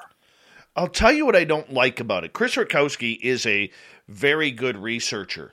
But I know a lot of researchers in Canada who have had FOIA requests denied regarding UFO information. And yet somehow Rutkowski is able to get them. And then we find out that the Department of National Defense in Canada has been graciously turning over these reports. Now, we don't know how many reports, John, that the government is holding on to that they aren't giving him, but they're giving him a significant amount here. Oh, no, they appear to have been like, oh, you want to do that? Oh, please, here, take it. Yeah, I mean, this is, and the one thing that wasn't clear to me reading the article, and you may know more than I do, is that I didn't get the impression that he necessarily had a really, a beautifully symmetric relationship with them where, he was asking for as much as they were tossing him, sort of a thing. I got the impression more that he was a dumping ground. That they just, when reports came in, when anything came in, they just didn't want to deal with. They're like, oh, hey, send it to Chris. And so it's not clear to me whether his, what do you call FOIA? Do you have FOIA? Yes. Okay. Do you call it FOIA? Yes. Okay. So I don't know if he's had. Wasn't clear to me whether he specifically had success generating his own FOIAs and getting answers for those. But what was clear to me is very much like for a while the FAA and I believe someone else had Bigelow's phone number in their manual saying, hey, if you see something, don't say something, but if you have to say something, call Bigelow, right? To me, it's like this guy's playing Bigelow's role. Without the money. Without the money. Look, I have no issue with Chris Rutkowski or getting the information, but there's got to be fair play. And unless there is something more to him just kind of saying, well, I'll take the reports if you don't want them, and the Canadian military just handing them to this guy, this is unconscionable because civilians don't get this stuff. You know what I'm saying? They don't get this stuff. But Dave, you got to realize you're looking at this problem way too far down the river. Okay, like you're looking at this as like, oh, it's supposed to go to him, but why just him? Why isn't it going to everyone else? My question is, further up the river, why isn't there anyone in the Canadian government that wants to analyze this stuff themselves? Right? I mean, like, that's a little disturbing. This right? actually may come out. It wouldn't surprise me because, now that we're through the election, now that everything's going to settle back down again, it wouldn't surprise me if members of the Conservative Party who have interest in this topic now have something to base themselves on. Why is the Canadian military giving this one gentleman information where they are stalling on giving information to even government officials who are putting in these requests for information? I mean, what it says to me is that they see no value in that data.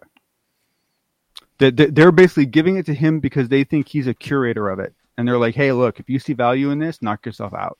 But, and now I don't know. I mean, I guess it's possible that there's some organization within that flow of information that's funneling off copies and is doing something smart and logical with it. But I don't get the impression that's going on. I get the impression he's a dumping ground.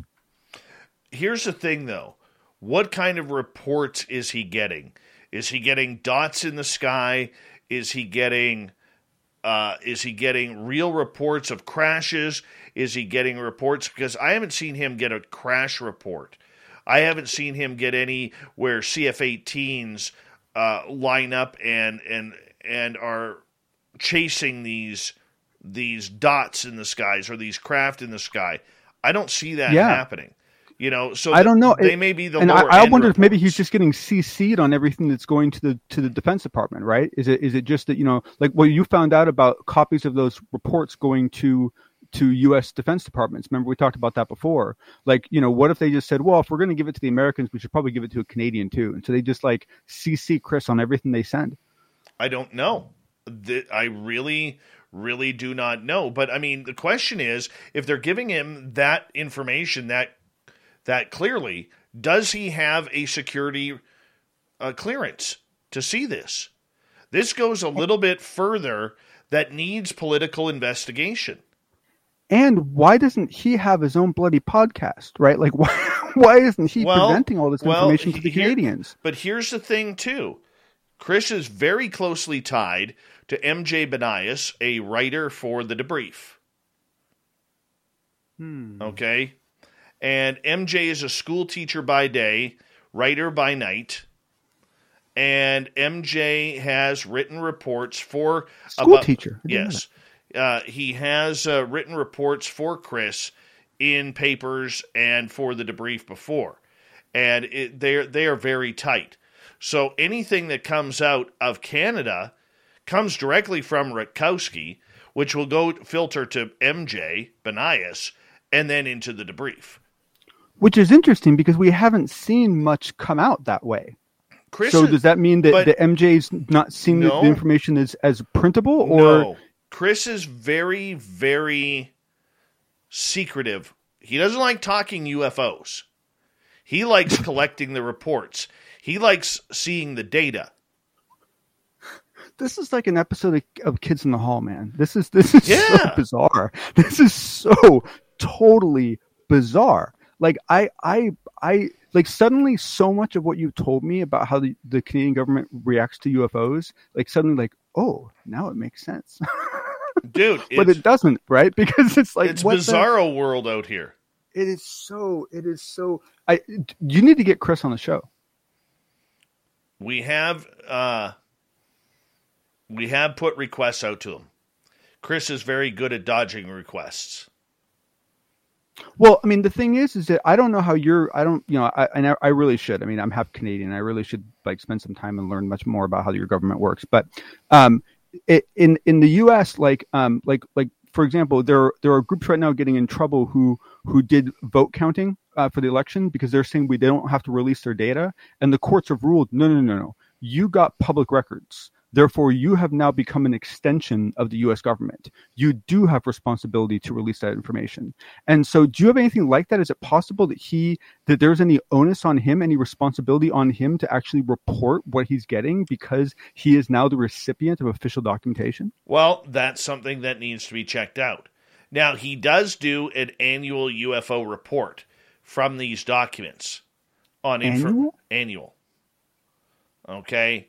And, it's considered pretty much the Bible of what's going on. But there's a lot of people in Now we know why. There is a lot of people in Canada in the field of ufology that are not fans of Chris because Chris beats to his own drummer. He's not into sharing. He's not into playing nice. Okay? And you're explaining why it is he's the recipient of all this information, you realize. Probably. But still, I think there has to be questions. And I know that is something that I will call my sources on in Ottawa to say, hey, guys, what's going on here?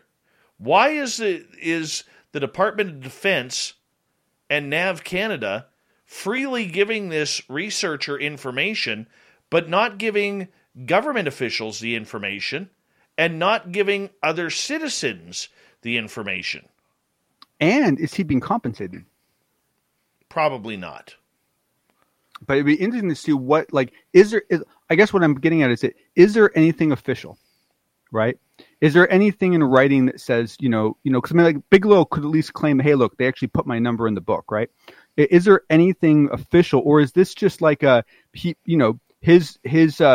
wife's brother's cousin happens to hold this information and knew Chris liked it and so arranged for him to get it? I mean, like, how was it off the cuff or is it like an official, is he sanctioned? Is he somehow blessed to do this?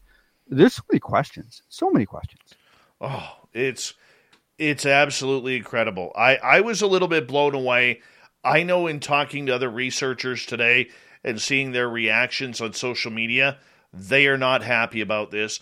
I knew this story was coming out about 3 weeks ago. And Daniel Otis, the Canadian writer for Vice on this topic, did a great job on it. A great job. I will say this. There will be a follow-up. Good. And I'm very curious to see what the follow-up is going to be. I'm not super happy about the picture. The picture of Chris with the little alien Muppets. I don't know. That was that was a little on the goofy side, but but I agree, it's a beautifully written article. It is. Daniel Otis did a great job with it. Great job. Let's move on to the next topic. Over the last couple of years, it's been a very, very tough ride for MUFON. Jan Harzan being busted for allegedly trying to pick up teenage girls while using MUFON computers. He is still awaiting his court date for that. MUFON had to change leadership. MUFON took a bunch of hits when over the years when it came out that Robert Bigelow had bought into them and they were giving their statistics to Bigelow. John. Yeah, well, I mean that was the problem, is that when the whole Jan Harzan thing happened, that was awful, and that would have done harm to any organization. Absolutely, but they were already on the ropes. Yes. I mean, they were already in so much trouble, and all of it was self-inflicted. Absolutely. I mean, it was all. I mean, the Jan Harzan thing you could say happened to them in a weird way, right? Because you hope your employees don't do that kind of stuff. But previous to that, there was also former MUFON member John Ventry who made very racial comments on Facebook and then defended those comments, and there's rumors that he is still a funding source of MUFON behind the scenes. I mean, that's never really come out. But there are rumors that that's still going on. All right. I mean, they have, like you said, a number of years. And, thanks to the Two of the Stars Academy, for a while there, it looked like the Two of the Stars Academy had put the second to last nail in MUFON's coffin. MUFON had even reached out to TTSA to try and say, hey, let's work together. And the TTSA was like, yeah, no, not at all. But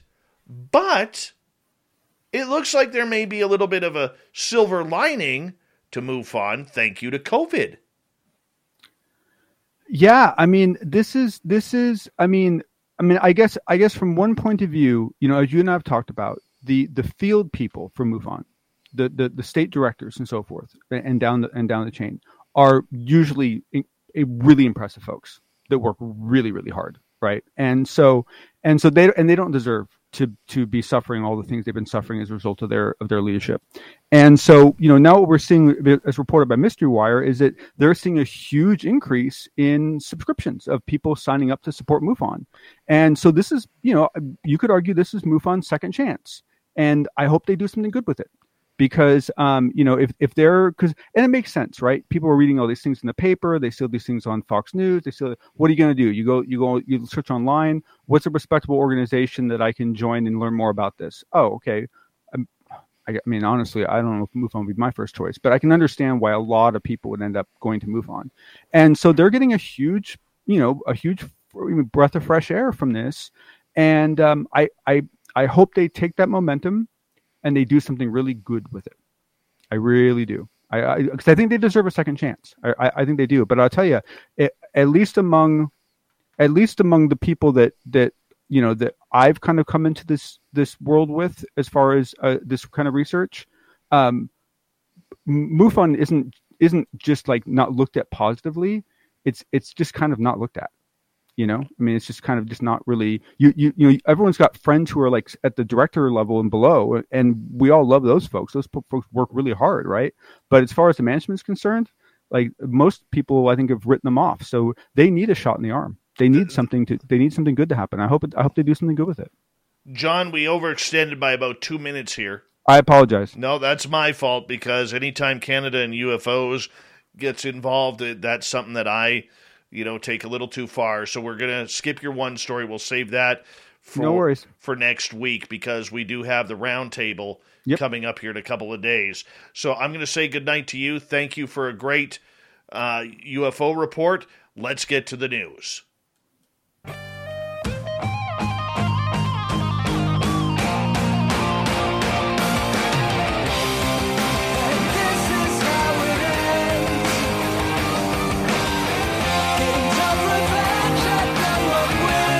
news is always changing, which is why we bring you the SOR News Wire. It's a bit weird right off the bat. A man who was accused of having sex with a horse. Shirky Poo, where do you get these stories? Well, the man who was into bestiality has escaped from jail, but he made it less than a mile before he was caught and landed back behind bars. Yet, 25-year-old Jonah Barrett Lesko was captured by police trying to swim down to the Animas River in Durango about 25 minutes after he escaped the La Plata County Jail. He was first discovered missing when police received a phone call about a man in a jumpsuit running near Office Depot. But police got on it. He's not an attractive man. No, not an attractive man. No wonder even the horses were trying to turn him down. All right, moving on. If you're in Colorado, you might as well burn down your state. Why? The annual tarantula migration, if we could call it that, has begun. Literally, millions of these tarantulas are on the hunt, not for storms, but rather they're horny and looking for mates. And so they're all gathering in Colorado. It's like a big Tinder party for tarantulas. Absolutely horrific. Nightmares can be made of this stuff. So I'm just going to move on to the next story. Very cool here. Betty Soskin has accomplished a lot over her life. She's written books. She was a songwriter, activist, and serves with the National Park Services. And now she officially holds the title as the country's oldest ranger. Why? Because Soskin just turned 100 years old. Born in Detroit in 1921, she currently works as a ranger at the Rosie the Riveter World War II Homefront National Historic Park in Richmond, California. Here's a cool one. Green Bay Packers running back Aaron Jones lost a necklace containing his father's ashes while scoring a touchdown at Lambeau Field. And thankfully, the precious item was found the following day on the field's turf. Jones, who scored 4 touchdowns in Monday night's home opener against the Detroit Lions, said he believes the football-shaped urn necklace fell off during his second quarter touchdown catch. If there was any place to lose it, that's where my dad would have wanted me to lose it, he said. So now I know he's smiling. Jones said a team trainer scoured the field early the next morning, was able to successfully locate the necklace. The running back said he wore the necklace Monday night as a tribute to his father, Alvin, who died at age 56 from COVID-19 complications. Jones said his father always attended his games, and he would make it a point to locate him in the stands for support each and every game. That is just wonderful. And finally tonight, here's a gross one. Young Danes are sticking nicotine pouches up their asses and inside their foreskins in a trend that has left health experts concerned and baffled.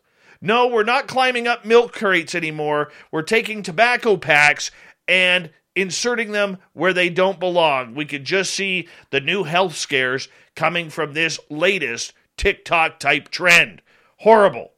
Absolutely horrible. Who does that? Thank you to Captain Shirk for the absolutely weird news tonight. To John Hudson, who apparently makes this show way better than I can. And to Eric Altman for being a wonderful guest talking paranormal and Bigfoot all night long. We got Mr. Ron Bumblefoot Thaw rocking in the background with Little Brother is Watching.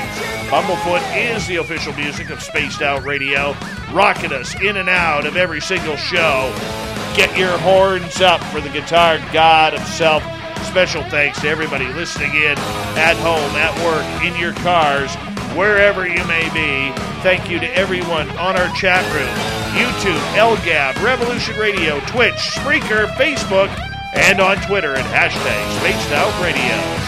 I know you're out there somewhere. Remember, this show is copyright by Spaced Out Radio and SOR Media Ventures Limited.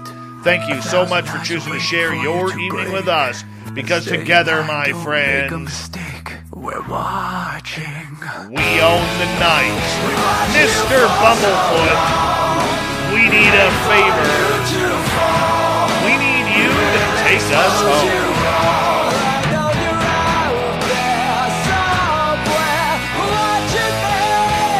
Yes, the Woo Train has docked for the night. But soon, my friends, we shall ride again. Your seats are always available. Your tickets never expire. And if you want to bring a friend, we've got room for them too. Good night.